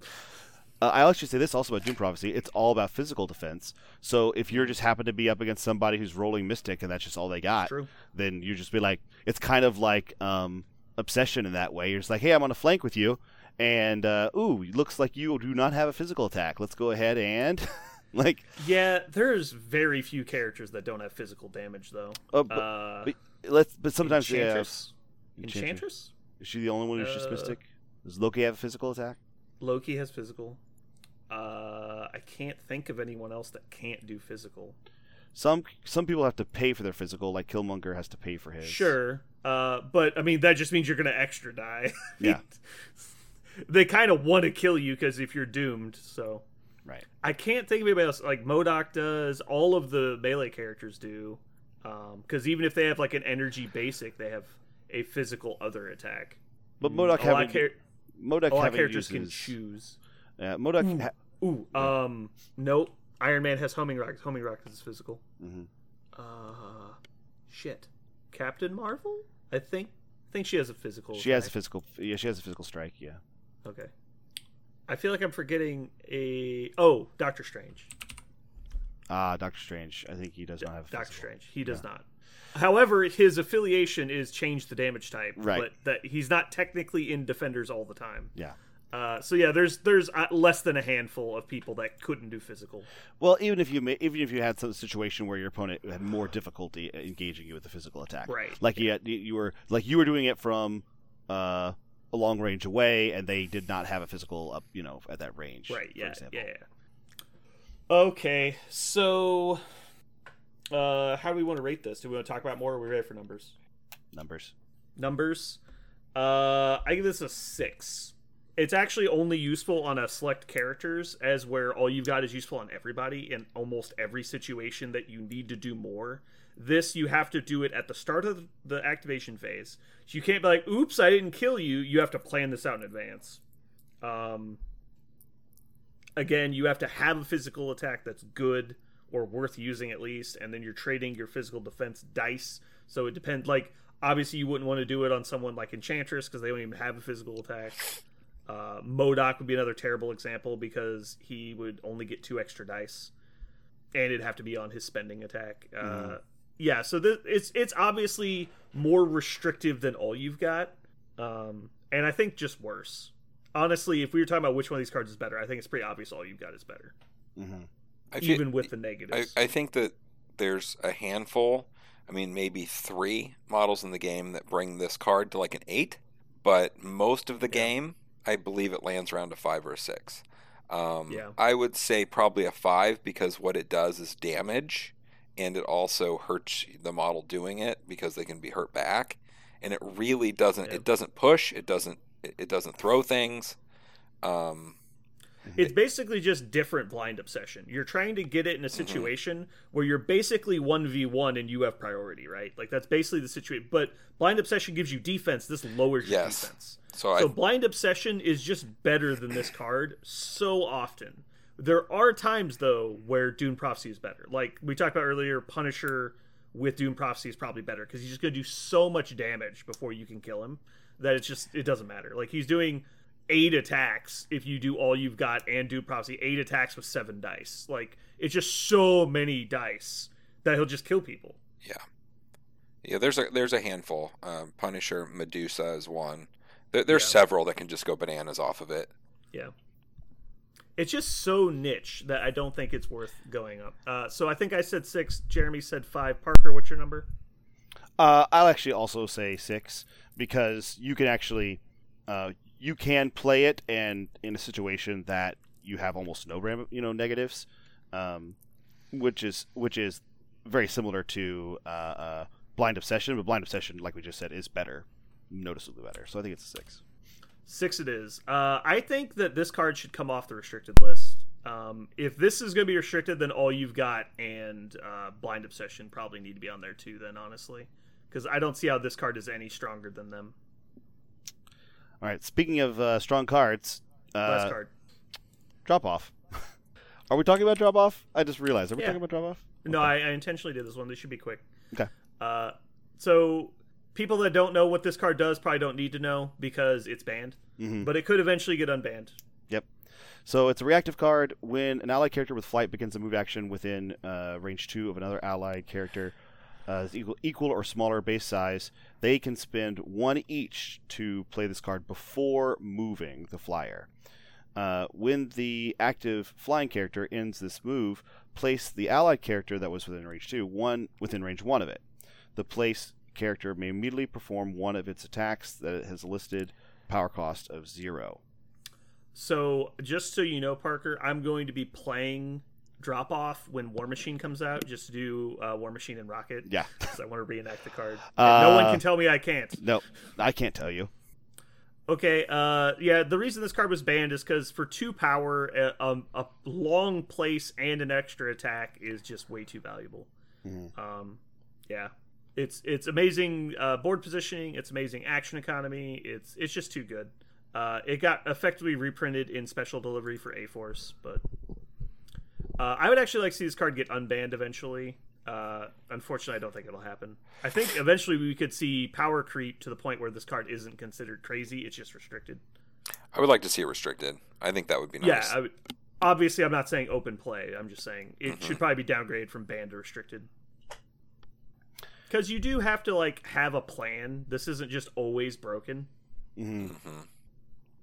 Yeah, that's actually one of the things I was going to say about it is this card kind of reminds me of Advanced R&D a little bit because generally speaking, you're playing with this going, okay, usually it's not turn 1, it's turn 2. But on turn 2, I'm dropping off. Now, the drop-off target and how you'll use it will change from game to game based upon the scenario and your opponent. But you're on turn 2, these 2 characters are dropping off, so I get maximum value for my drop-off. And that's really... And for that reason, I don't really like it in games for the same reason I don't like Advanced R&D in games, which is it becomes kind of like Solitaire. This one is more interactive than that because you're putting both characters closer to your opponent, likely, and in harm's way. You're usually not waiting until turn 4 to move characters out, because if one of them gets dazed or pushed or something, then you drop off completely falls flat. So since you're usually using it proactively, it's a little bit of Solitaire, but at least you're usually using it to get closer to your opponent to enable something, to get a nice alpha strike, and I like alpha striking. So it's got positives and negatives for me in terms of gameplay. And I know I can see why they banned it because playing against an alpha strike is negative. It's a negative play experience. Yeah, I get that. There is a little bit of counterplay with this. If you've got longer range board manipulation, you can just split them up so they can't trigger drop off with their move. Mm-hmm. And so there are counterplays. Potentially you could take power off of one of them, I guess. That's really hard to do though. Yeah, I mean it's good, but it does force them to run around in pairs, and so they're committing 2 characters and a tactics card to fight one of your guys, I guess. It's obviously good though. I'm gonna give it a 9. 9 pizza rolls. 9 pizza rolls. Yep. Parker. I'm going to give it 9 with a caveat of it could be a 10 with certain characters, but it's not with every character, so it's 9. We heard a rumor that Cable was the reason Drop Off got banned, is because in playtesting Cable was too good. I can't imagine that to be true now that we've seen Cable. I think I truly think that there was an iteration of Cable where his gun was a strength 6. And yeah, that's probably true. At that point, it probably was a little bit overpowered. But strength 5 gun shooting twice, who gives a shit? Well, also, his body slide by 1 might have been a movement, so it would have triggered drop off. Yeah. Wait. Because then he... the other problem with him is his card, right? That lets him move earlier in the game. One character moves out of the deployment zone. I don't think that... The X-Force card, right? I know that card. I just don't think that would... If you're spending 2 tactics cards to get a couple attacks, then Gamma Launch would be the same problem. Right. You just... if you want infinite placement, let's just do the infinite placement thing. Yeah. Yeah, I mean, it's possible. And they're probably talking about dropping off Cable, what happens when Angela drops off Cable on turn 1, and he's, in the middle of the board shooting people, before you've gone. But it just doesn't... if you want to do that, and then why is Advanced R&D allowed? If that's what we're talking about, then why is this a conversation? That I don't see how drop off is very, very aggressively priced is the problem. It should cost 2 power each, not 1. That's the problem with drop off. I mean, 2 power each or 1 power each is fine. Just take away the attack. I mean, 3 attacks from Cable is kind of a bitch. You probably are going to lose Valkyrie. Well, but in that situation, it's 1 attack from Cable because he doesn't have flight. You're dropping him off. Yeah. So he's getting 1. So he'll get 1, and then you go. You're not going to kill him.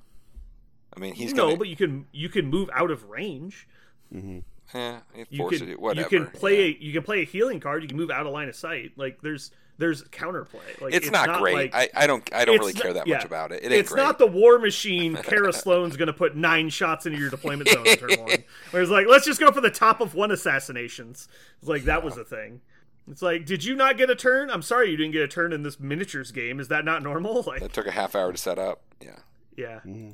All right, so we've rated it. Drop-Off's really good. I want to see Drop-Off go to Restricted. I also want to see Field Dressing go to Restricted. I want to see Doom Prophecy be unrestricted. Field Dressing is restricted. I want to be extra restricted. Oh.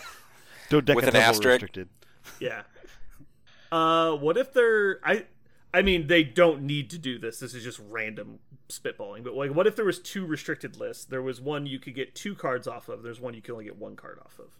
You put Drop Off and Field Dressing on the double restricted list, where they basically count as 2 slots or whatever. And then there's the one where you can have 2 cards off this list. And then if you want super convoluted, Netrunner had a really good like a point buy system where you had like 15 points to buy cards with, and you could, if you're taking cards out of your faction, you can only take 15 points worth of cards, and cards would have a point value of like 1 to 5. Mm-hmm. So you're like, well, I want to take Drop Off. Will cost you 5 of your 15, and then like Field Dressing's also 5 of 15. And you're like, oh well, I'm running out of options real quick. I do think we need to up the Tactus cards to 10. 8 is not enough. It's very limiting for sure. Yeah, it's not that it makes you make hard choices. It's that it gives you no choice. That's the problem. It's restrictive to the point of prohibiting you taking cards that are actually useful. You have in every list there are at least 10 cards that are like feel like must includes. You have the needs and the wants. Needs are always in there, and your wants are like, well, I guess not today. Yeah. It's like how many people have never played like Marked for Death or Recal or Climbing Gear. Like all these cards are like, this card should be in every list, but it's like you can't. I don't like that. It's not like, man, you're gonna have to make some tough choices. Like you're like in there with a cleaver and looking at 4 kids, like gotta make some choices. Like that's not this isn't a situation that people should be put in. Mm-hmm. All right, Parker, let us listen to your stupid rant about dumb stuff, and then we can get out of here. Cool, Comic Corner. Comic Corner today, I'm excited about. Sinister, we have some more information about him, and he's coming out. I'm going to share my favorite Mr. Sinister ever. It comes from a non-titled graphic novel site. You can get it collected, but it's Uncanny X-Men is the title. It's volume 4 in the graphic novel, but you can also get individual issues. They're Uncanny X-Men issues 15 to 20. It was actually Uncanny X-Men's title during the A versus X event where the Avengers fought the X-Men regarding the Phoenix Force. Talked about that earlier. Comic Corner. But the reason why I'm showcasing this one is it has by far my favorite take on the X-Men versus Mr. Sinister fight. It's absolutely amazing because Mr. Sinister basically he clones himself a million times and makes a miniature London underneath I think is Montana and somewhere in the Northwest. Yeah, somewhere in the Northwest. And the X-Men, powered up by the Phoenix Force, find out that he's there, and they're like, we're going to exterminate this problem once and for all. He's a blight on everyone. We just need to take him out. And Mr. Sinister, with pure science and logic, is ready for the overwhelming force of the Phoenix. And the fight is wonderful because he's a geneticist, and he basically goes full Rick from Rick and Morty, and he just weaponizes everything. He clones everyone and weaponizes everyone. At one point, he clones Gambit and weaponizes him so that he charges his own body, and he just throws hundreds of Gambit grenades at Phoenix Colossus, which is just like the concept. And he's like, why did you clone Gambit for this to work? You could have just like made grenades. He goes, yeah, but they're going to be really surprised by Gambit grenades, like because they know this guy. like it's going to be twisted and wonderful, and that's what happens. Like Colossus is like the size of a 20-story building, and all of a sudden Gambits pour out of a roof of a building onto his head. He's like, Gambit? And boom, boom, boom, boom, boom. They just start exploding in bloody explosions. And he's just, and that's the whole, that is the beginning of the fight. It gets so good. So if you've never had a comic book, featuring the modern Mr. Sinister, this comic introduced me to the modern Mr. Sinister, where he's not just Apocalypse, Diet Apocalypse, basically. It's really good, and the conclusion is super satisfying.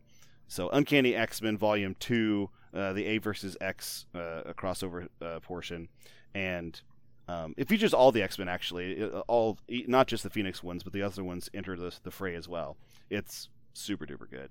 Cool. So this week you want them to read the comic? Yep. Right? I think this because last week you were like, "Don't read this." I was like, "What?" Last week I said read it if you want more information about the Marvel Universe, but don't read it if you enjoy things that are good. It's not a great story. The poor thing. I just think it was poorly conceived. This one today, this story about Sinister, is just it's entertaining. Well, it's entertaining the same way Rick and Morty is. It's just like this is what would happen if you gave a super genius infinite, potential and just space to explore and set them up against the cosmic force. Like, that would be awesome. Yeah. Let's watch that. It's great. Yeah. Alrighty, cool.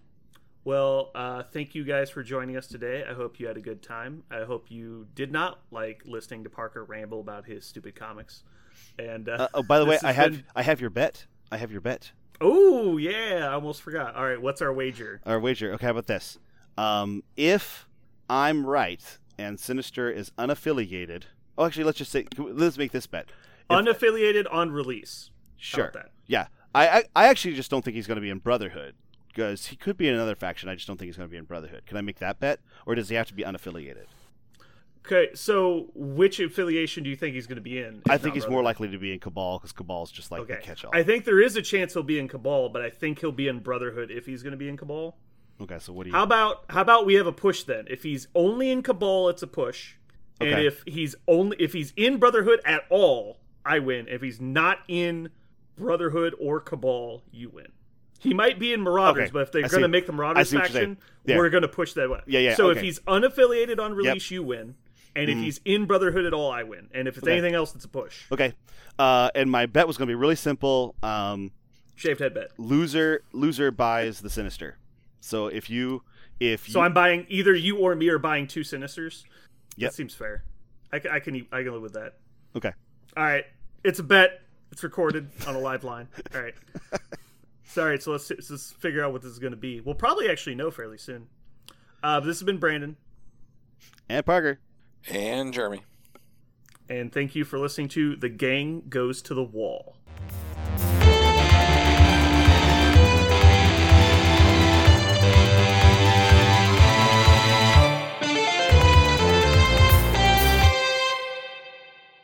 I'm podcasting. I want you to podcast as hard as you can. I'll drive to your house and podcast real hard. All right. So exciting news, guys. I'm gonna announce this tomorrow, but on this next Saturday, not this coming Saturday, but next Saturday, I'm gonna be holding an event at the store for Marvel Crisis Protocol.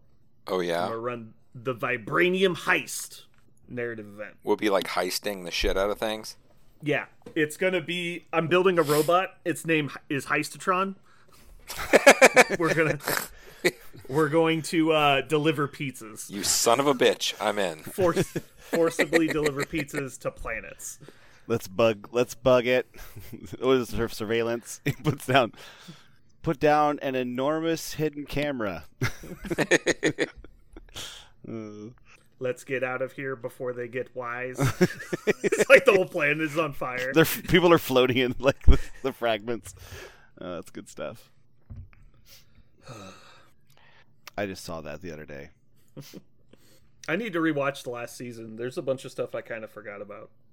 You know what show I've started to watch, and it's really weird what's good about it, is Solar Opposites. Have you guys watched Solar Opposites? Oh, I tried to watch that, and I couldn't. Okay, I just couldn't. Here's the thing. So it is not Rick and Morty. It's totally different. I noticed that. Don't watch it if you want Rick and Morty. However, I do recommend. It's almost worth watching the entire season 1 just for the 10 minutes about the wall, so that it sets up season 2. Brandon, I don't know. Did you ever see any of the parts where one of the main characters, one of the replicants, uses his shrinking gun to shrink people and then puts them into this giant terrarium he has in his wall? Yeah.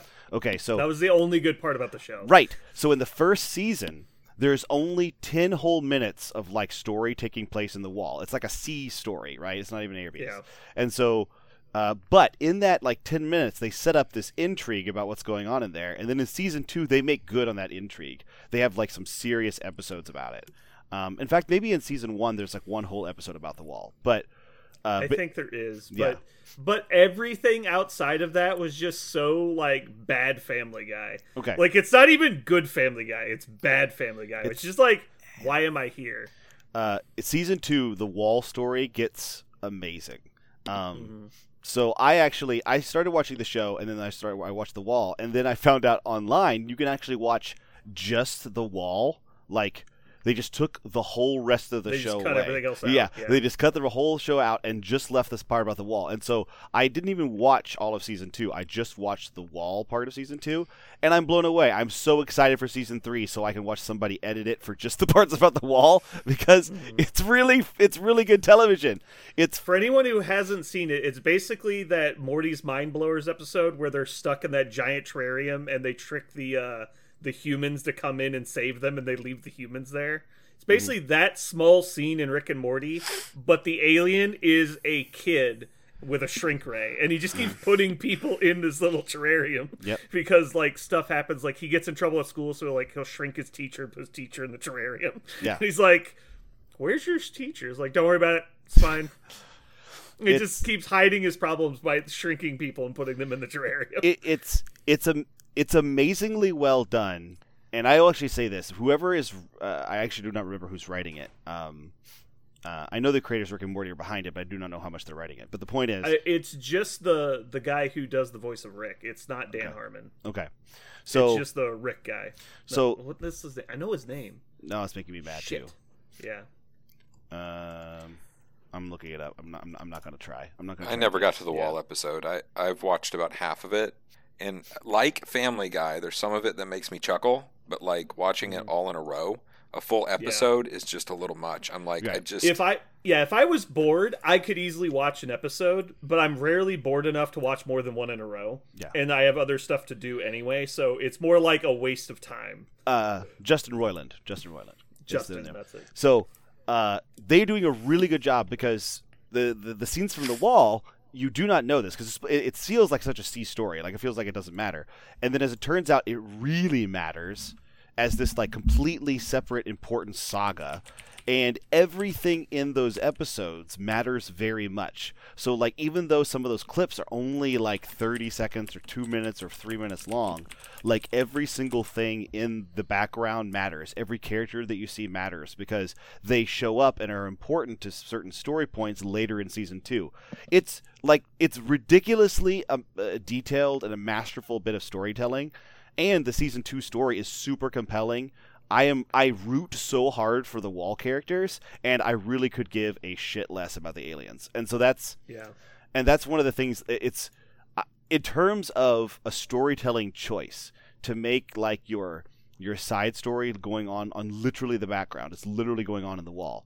Be like so much better than your main story. It's weird, and I think it's on purpose. It's almost like someone was in charge of that, and they're like an underling at the show, and like they put him in charge of just this weird side plot, and so they're actually doing a good job, and everyone else with the show is failing.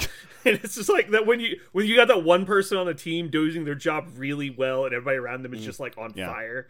It's like, God damn it, guys, come on. But I actually anyway, Solar Opposites is basically Third Rock from the Sun meets Family Guy. Yeah, that's a good analogy. What my secret hope is that slowly over time, no matter I don't know how long they're going to be becomes the wall. Yes, slowly over time, the aliens like fade away into literally the background, and the show flips. In the one episode that features the wall primarily, there is an alien plot about them fighting a bear. They get a bear in their house, and that happens literally in the background of the wall. So like every scene that something really dramatic is happening in the wall, in the other side of the terrarium, you see like the next stage of the bear debacle. So what I hope for is eventually that's it. Like the show is just, it's called, Solar Opposites, but every episode is just what's going on in the wall. That's what I really hope. I think that would be that would be amazing. Would be the first time they've done that with a TV show. Yeah. Because like, what was it? The Clone Wars TV show that after like the first season, they realized that their average watching audience was about 10 years older than they were writing for. Yeah. So they just moved the plot to a different place. Like, let's just follow different points. Yeah. And then there was Naruto. Naruto was basically writing itself into a fucking black hole. Mm-hmm. They're like, wait, most people watch the show are like 31. Maybe we should write like for 31-year-olds and not for 10-year-olds. And then they just changed it to a new show and they started over. It's like, remember the last 400 episodes we made? Yeah, we're just going to retcon that out. Yep. Parker, you were saying that Dota was a good show, right? Dota Dragon's Blood? Dota. Yeah. Yeah, I enjoyed it. It sucked me in pretty fast as once I got past that initial introduction. Yeah, I was trying to watch it. I think I made it one episode, and I was like, is this worth it? Like, I wasn't sure what was going on. That's, like I said, it's like Neuromancer. It just drops you in hard, and you just have to kind of hold on by your fingernails. And like I said last podcast, that's the kind of show I like. I like a show that like explains fucking nothing. Just be in it, deal with it. No exposition, just go. But yeah, you got to be okay with that to watch that show for sure. Maybe did you play Dota at all, like the video game? Nope. I think maybe people who have played the video game, they assume a certain amount of people are already familiar with the lore from the game, but I can tell you this. I will say this. By episode like 3, I was comfortable. Like I could tell who was who and what was what, and by episode, the only thing that was confusing is by episode like 6, I knew who the gods were, because they talk about the gods a lot, because the gods are characters in the show. Like they are living things. And so at first I was really confused, because I was like, wait a minute, is the goddess who's one of the characters of the show? I was like, is this goddess, is she an actual person? Is she this goddess of the moon, or is she actually just the moon, just like a personification of the moon? Yeah. And I was like, oh, there's actually 2 gods, and they just have similar names, because you find out later that there's a reason why they have similar names, and why one's a personification and one's an actual goddess. But it took me a second. Like it was a while, but I was like, because they just assume you know all that. They just drop you and they just use their names. They just talk about them like you should know it. Yeah, I mean, I've been watching Invincible, and I've been pretty excited about maybe finding another animated show like that, like an adult style show, and I haven't found one yet. Like someone recommended, what was it, Full Metal Alchemist, and I was kind of watching that for a minute. I don't know, that one just kind of. I don't know if Full Metal Alchemist is the right one. Well, first off, there's 2. There's Brotherhood and the normal one. The Brotherhood is definitely the one you should watch. That's what I read up, and that's what it said. Yeah. It's kind of like Naruto with that. There's the regular one was more for kids, and then the later one was more for adults. Yeah, I don't know. I don't think I found said it you yet. should watch Attack on Titan. Have you I haven't watched Attack that yet. Titan? You like that one? It's way more of an anime than obviously Invincible is, and honestly even more so than what's it called? One Punch Man is really, because One Punch Man is more of a cartoon, I would say, even though it is an anime. It's definitely written as more of a very fast-paced, like intense thing. Animes are usually a lot more drawn out. Go ahead. I guess the next time I was going to ask you is if you had watched Attack on Titan yet. Parker, did you watch Invincible? You said you were going to. Yes, I didn't find time to watch Falcon and Winter Soldier, but I did find time to watch all of Invincible. And I actually have to say, that show was weird for me because, man, I was, after episode 1, the end of episode 1, no spoilers, it sucked me in really hard. I thought about the end of episode 1 for a whole day, because I got to watch the first episode and then I had to go do something else. And so that was a horrible way to do it, by the way. Yeah. So as soon as that thing happened at the end of episode 1, I was like, why? Oh my God, I got to go somewhere else. I got to go be with my kids. And so the next time I watched it, I watched like 3 episodes in a row, and then the last couple the next time. But the point is, after that moment, that super high point where I was totally sucked in, I was very actually let down by the rest of the season. I was waiting for another one of those moments. I expected the show kind of to run like a Quentin Tarantino movie, where it's a lot of like simple people doing simple things, very casual, moment of high tension, and then just huge amounts of violence out of nowhere and releasing that tension. And did you not watch the most recent episode, or the one before that even? I think it's episode 6 was the one that had excessive violence in it. Are you not caught up? There is excessive violence in them. Yeah, I've seen them all. Okay. There is excessive violence in them, but I was expecting to be surprised by it, and I wasn't very surprised by it. I guess the point is this. Like, one of the things about Tarantino is oftentimes it's startling. The violence is purposely startling. And it was purposely startling in that first episode, right? You were very startled by the violence in that first episode. And then after that, I felt like it was I have been able to predict where and how it's going to happen.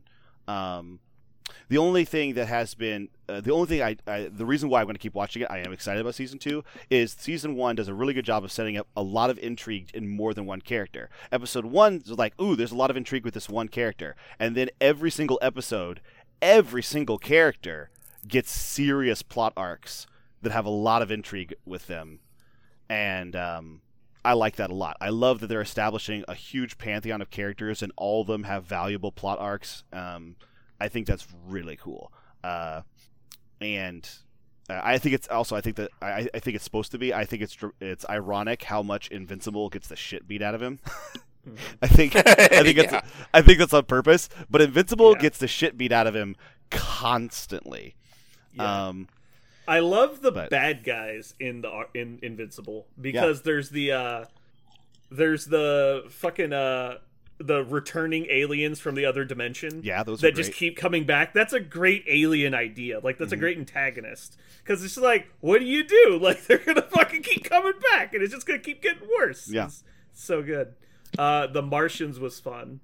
The bad guy, because that's obviously coming back pretty soon. Yeah, right? That's a problem. Yeah. I was very interested.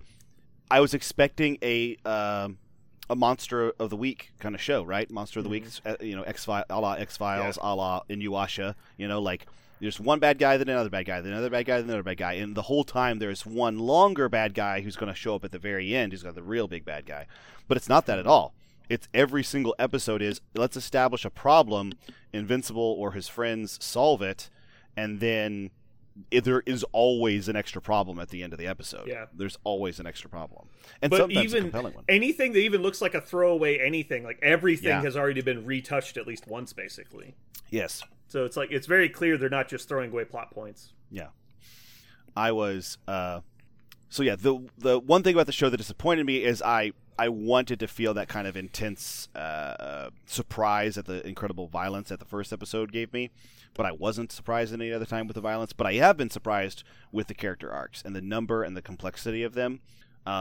You can't Invincible is not for anybody with long-term memory loss. You cannot forget any fucking thing that happens in that show, because it all comes back.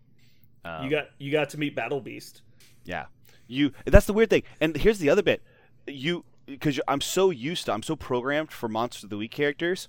Battle Beast is like a perfect example of a Monster of the Week character, right? He shows up, he beats some people up, he gets beaten up at the end.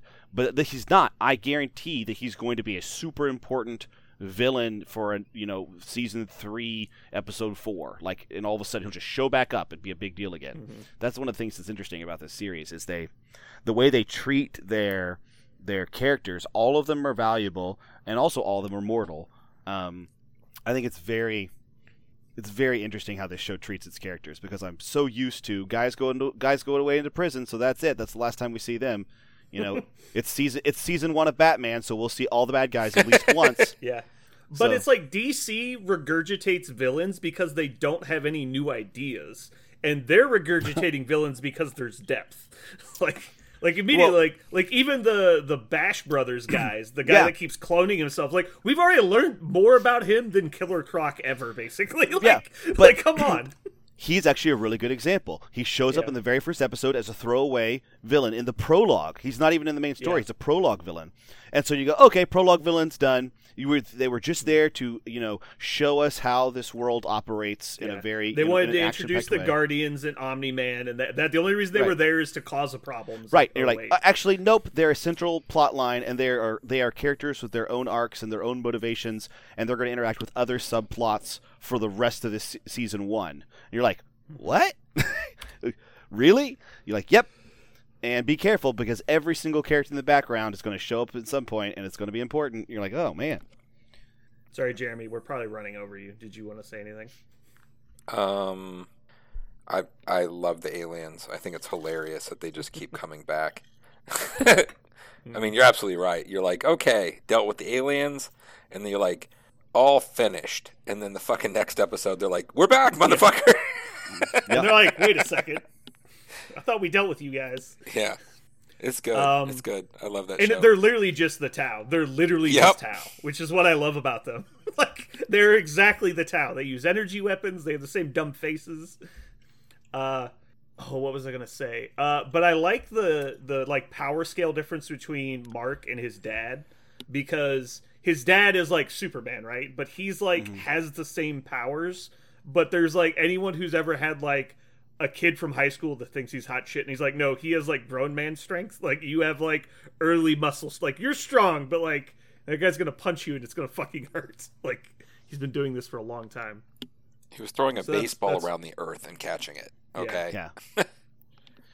The other thing about that though is I will not be surprised if at some point in the show there is a completely legitimate, even sci-fi reason why he's stronger. Like, maybe the fact that he's half human or something makes there a difference. Like, that's the thing about this show is take nothing. Nothing is sacred. At any moment, they could help you understand that there was something you had no idea about. It's very compelling. It's very compelling. My favorite character is actually Adam Eve. I think Adam Eve is an awesome character because she actually the reason why I love her character is she actually does something that is very kind of like no shit, which is she's a superhero who can rearrange things at the atomic level.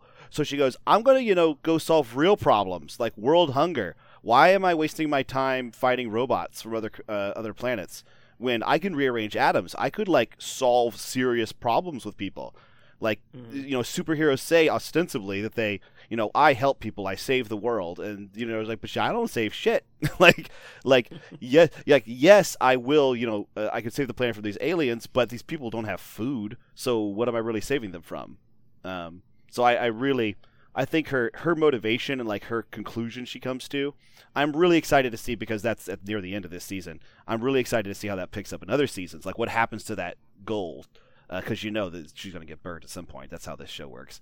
So I'm interested to see how that goal like plays out. How does she get to realize that? Did you like the demon detective? I love the demon detective and the show's great because there really isn't any rules or bounds. He's like, I destroyed the thing, and he's like, he just holds it up. It's all taped back together. Yeah. It's like, what? It's like, we used an AI algorithm to recreate the missing pages. And you're like, what? Like, you assholes. Like, there's no rules. It's just like whatever it takes to move forward. It's Star Trek. Just do something to the replicator to fix our problem. Like, that's literally how it works. I love that character, by the way. A lot of the stuff he does is a little transparent, but he's a cool character. The Nick Fury type character, the guy who runs the covert ops organization. I can't remember his name. It's not Eugene. Cecil? That's it, Cecil Stedman. Yeah. He is. I really like his character because his the whole plans within plans thing. He's like a combination of Nick Fury and Batman.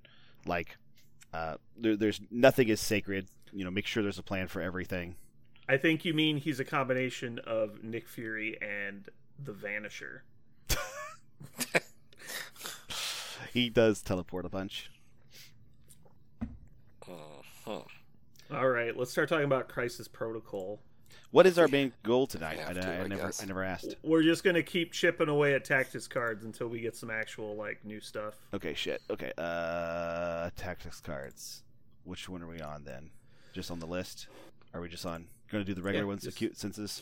Keep going down the list. Okay, just put it on my tab. We were so far behind on these. I kind of want to get them knocked out a bit in that way, because there's going to be a bunch of new ones soon, because we got 11 new boxes coming out. Mm-hmm. Okay. You ready for that, Jeremy? Whatever. I've been there before. Why do you Oh, it's just because you don't like painting everything in big waves like that? No, I fucking took a break and played golf and ignored this game for 6 months, and then all of a sudden I bought everything all at once, and it was just a giant wad.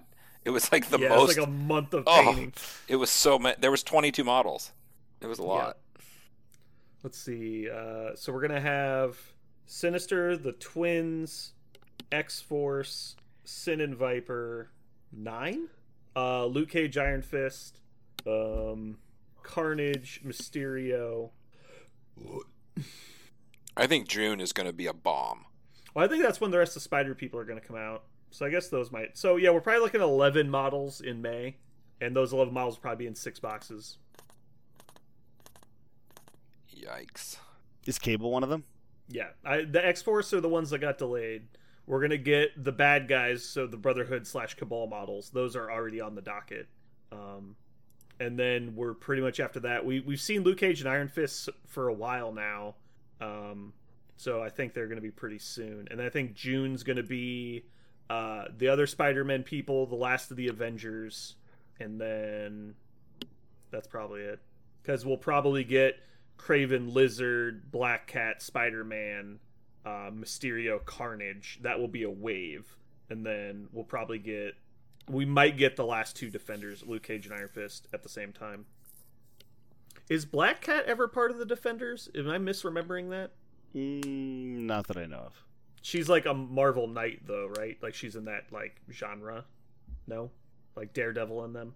No, I don't think I can't think of a time when she's interacted with them, although I'm sure it's crossed over at least some point. So they just all hang out in the same city, and they're not technically crossovers. Well, actually, Black Cat is international. She wanders into New York City and then interacts with Peter Parker. She actually spends a lot of her time going to other places.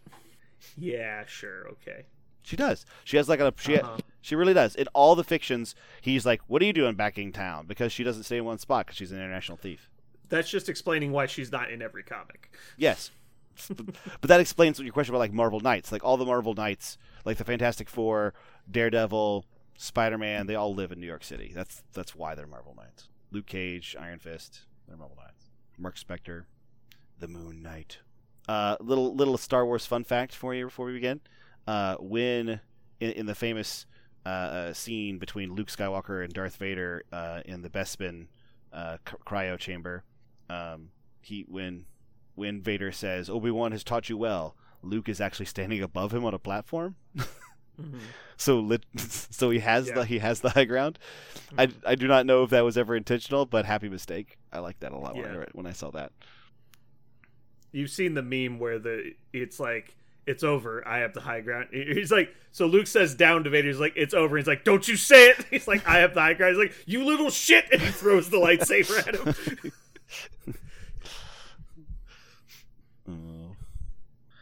That scene is so, it sticks out so hard because of how awkward that line is. It's such a weird thing to say out loud. Which line? It's over, Anakin. I have the high ground. It's so, yeah. It's such a weird, you estimate. It was such a cop out. It's how is it over? Well, what's an advantage you can have in a fight? The high ground. And he writes the high ground on the paper. You're someone that actually has put thought into actual battles. Just leans forward and groans in the background. He's you okay? Yeah, I had bad chicken salad. Just don't say no to Luke or to George. Sorry. You underestimate my power. Is it a coincidence that George Lucas made the main character of his space opera named Luke? You think that's a coincidence? No, not even a little. Not even a little bit. Middle name George. Luke George Skywalker. Shoot dang. Excuse me. Okay. Now I have to pee. I'll be right back. Sorry. I don't want to have to pee for the entire episode. I've had 2 sick kids all week. Oh, no. Mm-hmm. Yup. Sunday night, Monday, and also Tuesday. I finally got him to school. I finally got him to school today. It's like, holy shit. And now I've got a little bit of a cough. I'm like, okay, that's great. It's fucking great. Mm-hmm. We were actually at the bus stop. One of my kids was sick. The other one was doing fine. I get to the bus stop. The other kid, the bus starts to pull up to get him on the bus, and he just throws up right in front. Oh. I'm like, motherfucker. I just waved the bus on. I'm like, just go. Yeah. We're going back home. It's horrible. Yeah. That's actually one of the only... I would never wish for this again this year, ever, in any way. However, one of the perks, I don't want to say a benefit because that puts it into a realm of I would rather have it over something else. But one of the perks has been that I have not had the wheel of sickness run through my house since, because that's what I had. Last year we had a wheel of sickness. Every single person was sick in our house at all times from October to March. There was one person in our house that was sick or something. Oh, it was awful. But this year, Regina got a sniffle for like 2 days, and then that's it. Yeah. And I know why. It's because her preschool gives a shit about spreading of viruses, so they're not letting kids share fucking eye drops or chapstick or whatever the fuck they let kids do. Yeah. I mean, little kids, they're worst at it, right? You turn your back and they shove the same like gold block down their throat. Yeah. They They immediately start sucking on the same like spaghetti and get closer and closer and closer. And they realize they both made a mistake and somehow regurgitated out, and one kid eats the rest. Like, that's how awful it is. No, the problem isn't that they're both chewing on the same thing. It's that they chew on the same thing in turn every day for months. It's like, what's this? This is the plastic carrot I've been chewing on for a week. Yeah, and he's been chewing on for a week, and he's been chewing on for a week. Like, right. Oh, they'll totally eat ABC gum, right? Like, totally. So and so basically the difference is this year, even though Regina is going to school, like, I know for a fact that the Focusworth daycare, which is a great daycare, I love their daycare. They are being extra vigilant all the time, constantly, making sure it's now become a part of their routine, right? Like they're focused on it in a way that they weren't before. And I mean, we weren't before. And this is actually one of the things I hope happens as a result of this whole nonsense is every organization that should have given a shit about communicable diseases, it's just a part of the ethos, right? It's not even going to be something like, even if coronavirus is no longer the thing on our backs all the time, people will now, I'm not saying the kids necessarily because they'll always be idiots, but the people that are running it might take a second look at the thing they were about to let the kid do and realize, you know what, that's probably a dumb idea. I didn't do that during coronavirus because it spread diseases. I probably shouldn't do it now. So you're telling me I'll never see another doorknob licking contest? Yeah. That's like, basically what they do. It's not like this is the first disease that's been on the outbreak. Like, Ebola was a thing too. And there was like probably 2 months where everybody was like, oh man, better watch out for Ebola. And then they're back to licking them door handles in random parking lots. I think there will definitely be a time frame for that. But my kids, I'm hoping that they are 18 and out of my goddamn house by the time that time frame is up. I will say this. It's really anybody who makes the case that Ebola or SARS or avian or any of those other diseases that have come around are anything like the cultural imprint that coronavirus is going to put on people is obviously false, right? There's no way to now it's an imprint, right? Just like the surface of the moon, it'll be there for a little while, but eventually it's going to fade away. It just takes time. Eventually, it will erode. So I can guarantee you. By the time I die, no one's going to give a shit about viruses, crossing my fingers and my toes, because the coronavirus was the one that everybody cared about, and that was the once-in-a-generation one like that. But I don't know. I think like 2 years from now, nobody will give a shit. I don't think it happens that fast. Because when you I think you have way too much faith in people. No, I think it's because people remember traumatic events too hard. Like, I think there are people who remember viscerally polio, right? And for those people who remember that in their living rooms and in their schools, I think the coronavirus rang really hard for them. My dad was one of those people. He talked immediately when all this stuff started happening. He's like, this is a very similar thing happened with polio. We had to adjust everything we did for polio. And people just kind of forgot about it. He's just like, over time, because polio became such a non-issue, we eventually just kind of forgot all those habits. And he said now everyone will get a new set of habits from this, and then slowly over time, those will fade too. That's his idea. But I tend to agree with that. I know so little about polio. Like, you could tell me basically anything about polio, and I would just be forced to agree with you. Yeah. Like, I don't even know. Was polio contractable from people? Yeah. Like, could you get it from somebody? I thought it was like cancer, where it's just like it just happens. No. It was. Okay. The polio was a communicable disease. And I had no idea. Yeah. And it killed people and crippled other people. It's transmitted through contaminated water and food or contact. Like, you could touch somebody with polio and get it. And my dad told me about when he was going to high school, people, like, you know how like right now we have kids in quarantine constantly for COVID-19. He's like, people were constantly in quarantine for polio in his high school. Like, there wasn't a person in his, like, there was never a week that went by that there was somebody he knew in his small rural high school in Louisiana who was being quarantined for polio exposure. And now everybody got the disease, but they were exposed to it. Yeah. So it's like you were in a room with Jim, so you got to spend a week in like private study. Right. So he's like, it happened. He's like, it was constant. He's like, people forget about that because, polio was, it was vaccinated out of the population. Herd immunity has not completely eliminated it, but there's fewer than 1,000 cases per year in the United States. That's insanely small. So it just slowly faded out of the zeitgeist. And by the time, our generation came along, we had no concept of it whatsoever. But that's his prediction for coronavirus, is that anybody who's currently living through it is going to have an indelible cultural imprint for a while, and then people will adjust back to creating a new, non looking over our shoulder at virulent diseases. However, in the meantime, folks like Jeremy and I, who have little germ catchers walking around catching germs all the time, will benefit from people giving a shit about communicable diseases for a little bit. I just don't think it's going to be that long. I don't think it'll be long at all. I think there are going to be some people that are like forever changed by the situation, but I think those people are pretty rare. Oh, I don't think forever is even part of the conversation. I think it's going to be like organizations that are supposed to guarantee safety, like hospitals and schools. Those are the organizations that are going to have these kind of things longer than any others, but eventually they'll also fade away. Because it's more difficult. It's harder to watch kids, all the time and make sure they don't spit on each other. It's hard to do that. It also costs a ton of money. It's a ton of money. It's so many Right. extra people. It's so many extra materials. Like, the second they can ditch it, I mean, people will. But Right.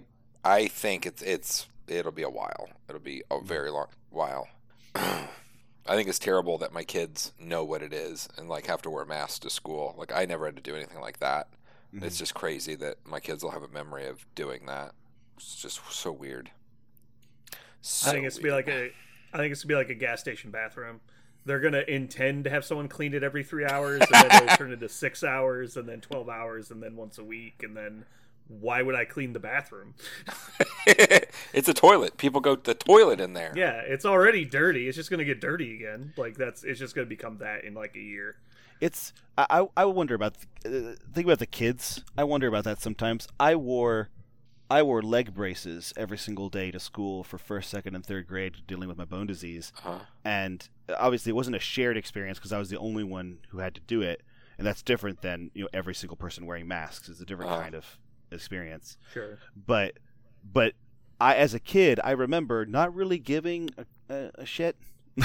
Like when I tell adults are more like affected by my story than I think I ever was as a child. When I tell somebody like I had to wear giant pieces of metal, when I woke up in the morning, I put pieces of metal on my legs that separated my hips apart, and I took every single step of the entire day with those braces on, and the only time I took them off was when I got back into bed, or I had to go to the bathroom because it was difficult in some toilets to do that.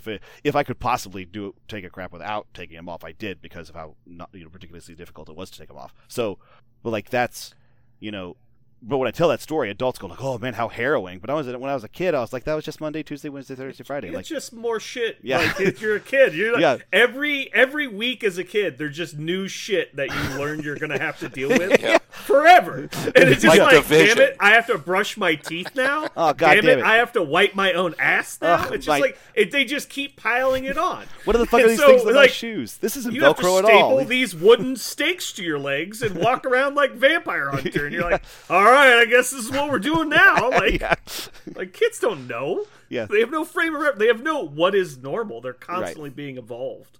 That's true. My only understanding is you had the leg braces, and now you can run really far and a lot faster than anyone else. That's my full understanding. He can, and I know it must be true.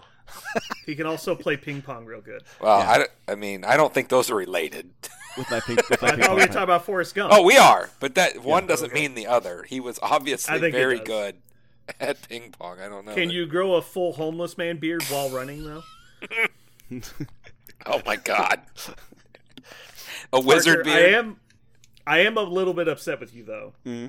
You never told me you had bonitis. And I could have caught that shit. I could have caught that shit from you, and you never told me. It's quite not polio. It's quite not polio. No, it's bonitis. It's going to make you crinkle up into a little pile. Oh my god! And you're going to whisper out as you're dying, "My only regret was bonitis." Do you not remember Futurama? Yeah, I remember bonitis. I'm just laughing at my only regret is bonitis. I was so busy taking over everything 80s style, I forgot to get my bonitis cured. What? Like you froze yourself? So until the cure for your fatal disease was found, you get out of cryo sleep. First thing you do, forget you have the deadly disease. Like what? It's really good stuff. All right, let's get started. That was long enough of a pre-ramble. Oh my god! They're gonna have to listen to the after credits for this one. Oh no! So meta. Yeah. Wow. So speaking of meta, did I send you that video? I think I did. Yeah, the video of Supernatural episode. Yeah. That's so good. Oh, Jeremy. Not Jeremy, sorry. Brandon. Holy shit. Yes, I'm Brandon. The drive-through window, I was pissing my pants. That was so funny. You sent me the bank drive-through window. Remember. I'd like to make a deposit. Yeah. Here, let me. I'll post the meme. Yeah. Discord. I'm not gonna say a thing. Jeremy, take a look at this meme. Oh, I think I just sent it to you. I'm gonna have to copy it again. Hold on. There we go. This is a good one. Save, you stupid thing. All right, here it comes, and then I'll describe it after you read it. I just don't want to spoil it for you. Mm-hmm.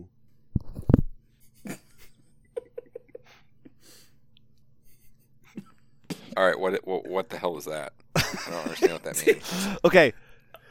We'll reenact it. Parker, you be the guy in the car. Okay.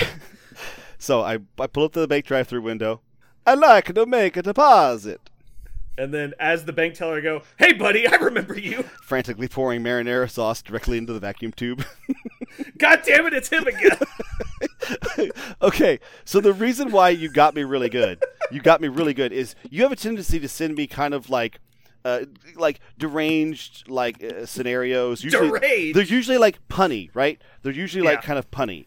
is the point. They're kind of like womp womp is the way it works. So the first line when I read it, pulling up to a drive-through window, I'd like her to make a deposit. So I'm expecting there to be like an Italian. Yeah, it's pun. gonna be like a grammar or like an Italian language barrier joke. Yeah, I thought it was going to be something really like kitschy like that. And then when the bank teller immediately breaks the joke, going like, "Hey!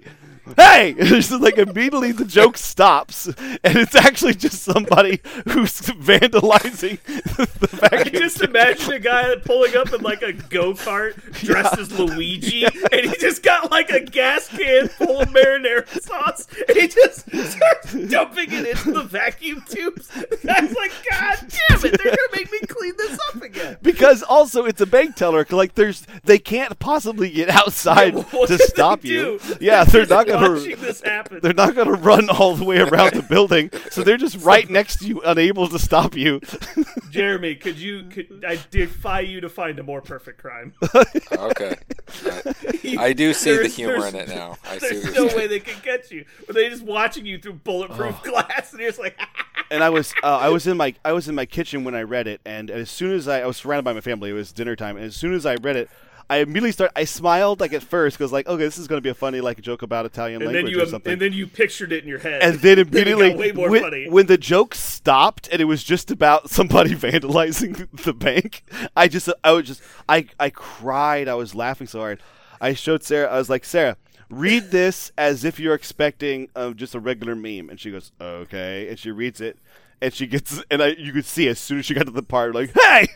She just broke too, and we were just like, that is so wonderful. That is so, you expected something, that it was such a great setup to everything you see on the internet, and then all of a sudden instantly changed to something else. Oh, so good. Did you like the Exodia picture? Yeah, the Exodia one was good, right? That was good. I asked for the strongest coffee they had. He gave me 5 lattes with the Exodia art on it. Yeah, it's like, oh, I didn't expect the lattes to be this strong. Right. So like that's the kind of joke you expect on the internet, right? Like you expect that kind of joke. I expected a Mario Kart joke or something, and then man, when it's just somebody pouring marinara sauce into it. I just love to imagine anyone cackling in an Italian voice while pouring marinara sauce down a bank tube. It's just like, how did we come to this? He said, "I like to make a deposit." like that's what he thinks the bank is for. But also, having thought of this, are we 100% sure that's never happened? In the history of the world, you're telling me that's never happened. Oh, I love the word frantically also, because he knows he's not. They don't want him to. He's trying. There's no way that wouldn't make the news. I know, right? Like Florida man. Oh my gosh. Oh man. Oh boy. Oh, even today. I'm just crying. I have tears. Oh. That is such a wonderful. That's one of the best things I've ever seen on the internet, and I know it gets me because of how this is all we communicate with on the internet is this. Oh, it's so good. Oh, by the way, the Mac Evolution lesson, I have watched that twice, and both times I get so mad about it. I get so mad. You're like, there are people in the world having this exact argument. Oh, I know. It's really funny. That's why in the it's same so way good, that, because if you know or are white trash enough, you've had this happen to you when it comes up on the show, and it's amazing. It's like, I know the guy who is exactly like this. I love Charlie's face as he gives the argument. He's like, him look like a bitch. Slap, and then Charlie goes. He's like, I don't want to look like a bitch. Charlie immediately goes, like he looks immediately very startled, like oh. Galileo was a bitch. He's God. Oh, while you're up there, go ahead and move mine. Yeah. And you're like, you guys really don't believe in evolution anymore? He's like, I create a reasonable doubt. Like he's like trying to make like a courtroom argument as to why he doesn't believe in evolution.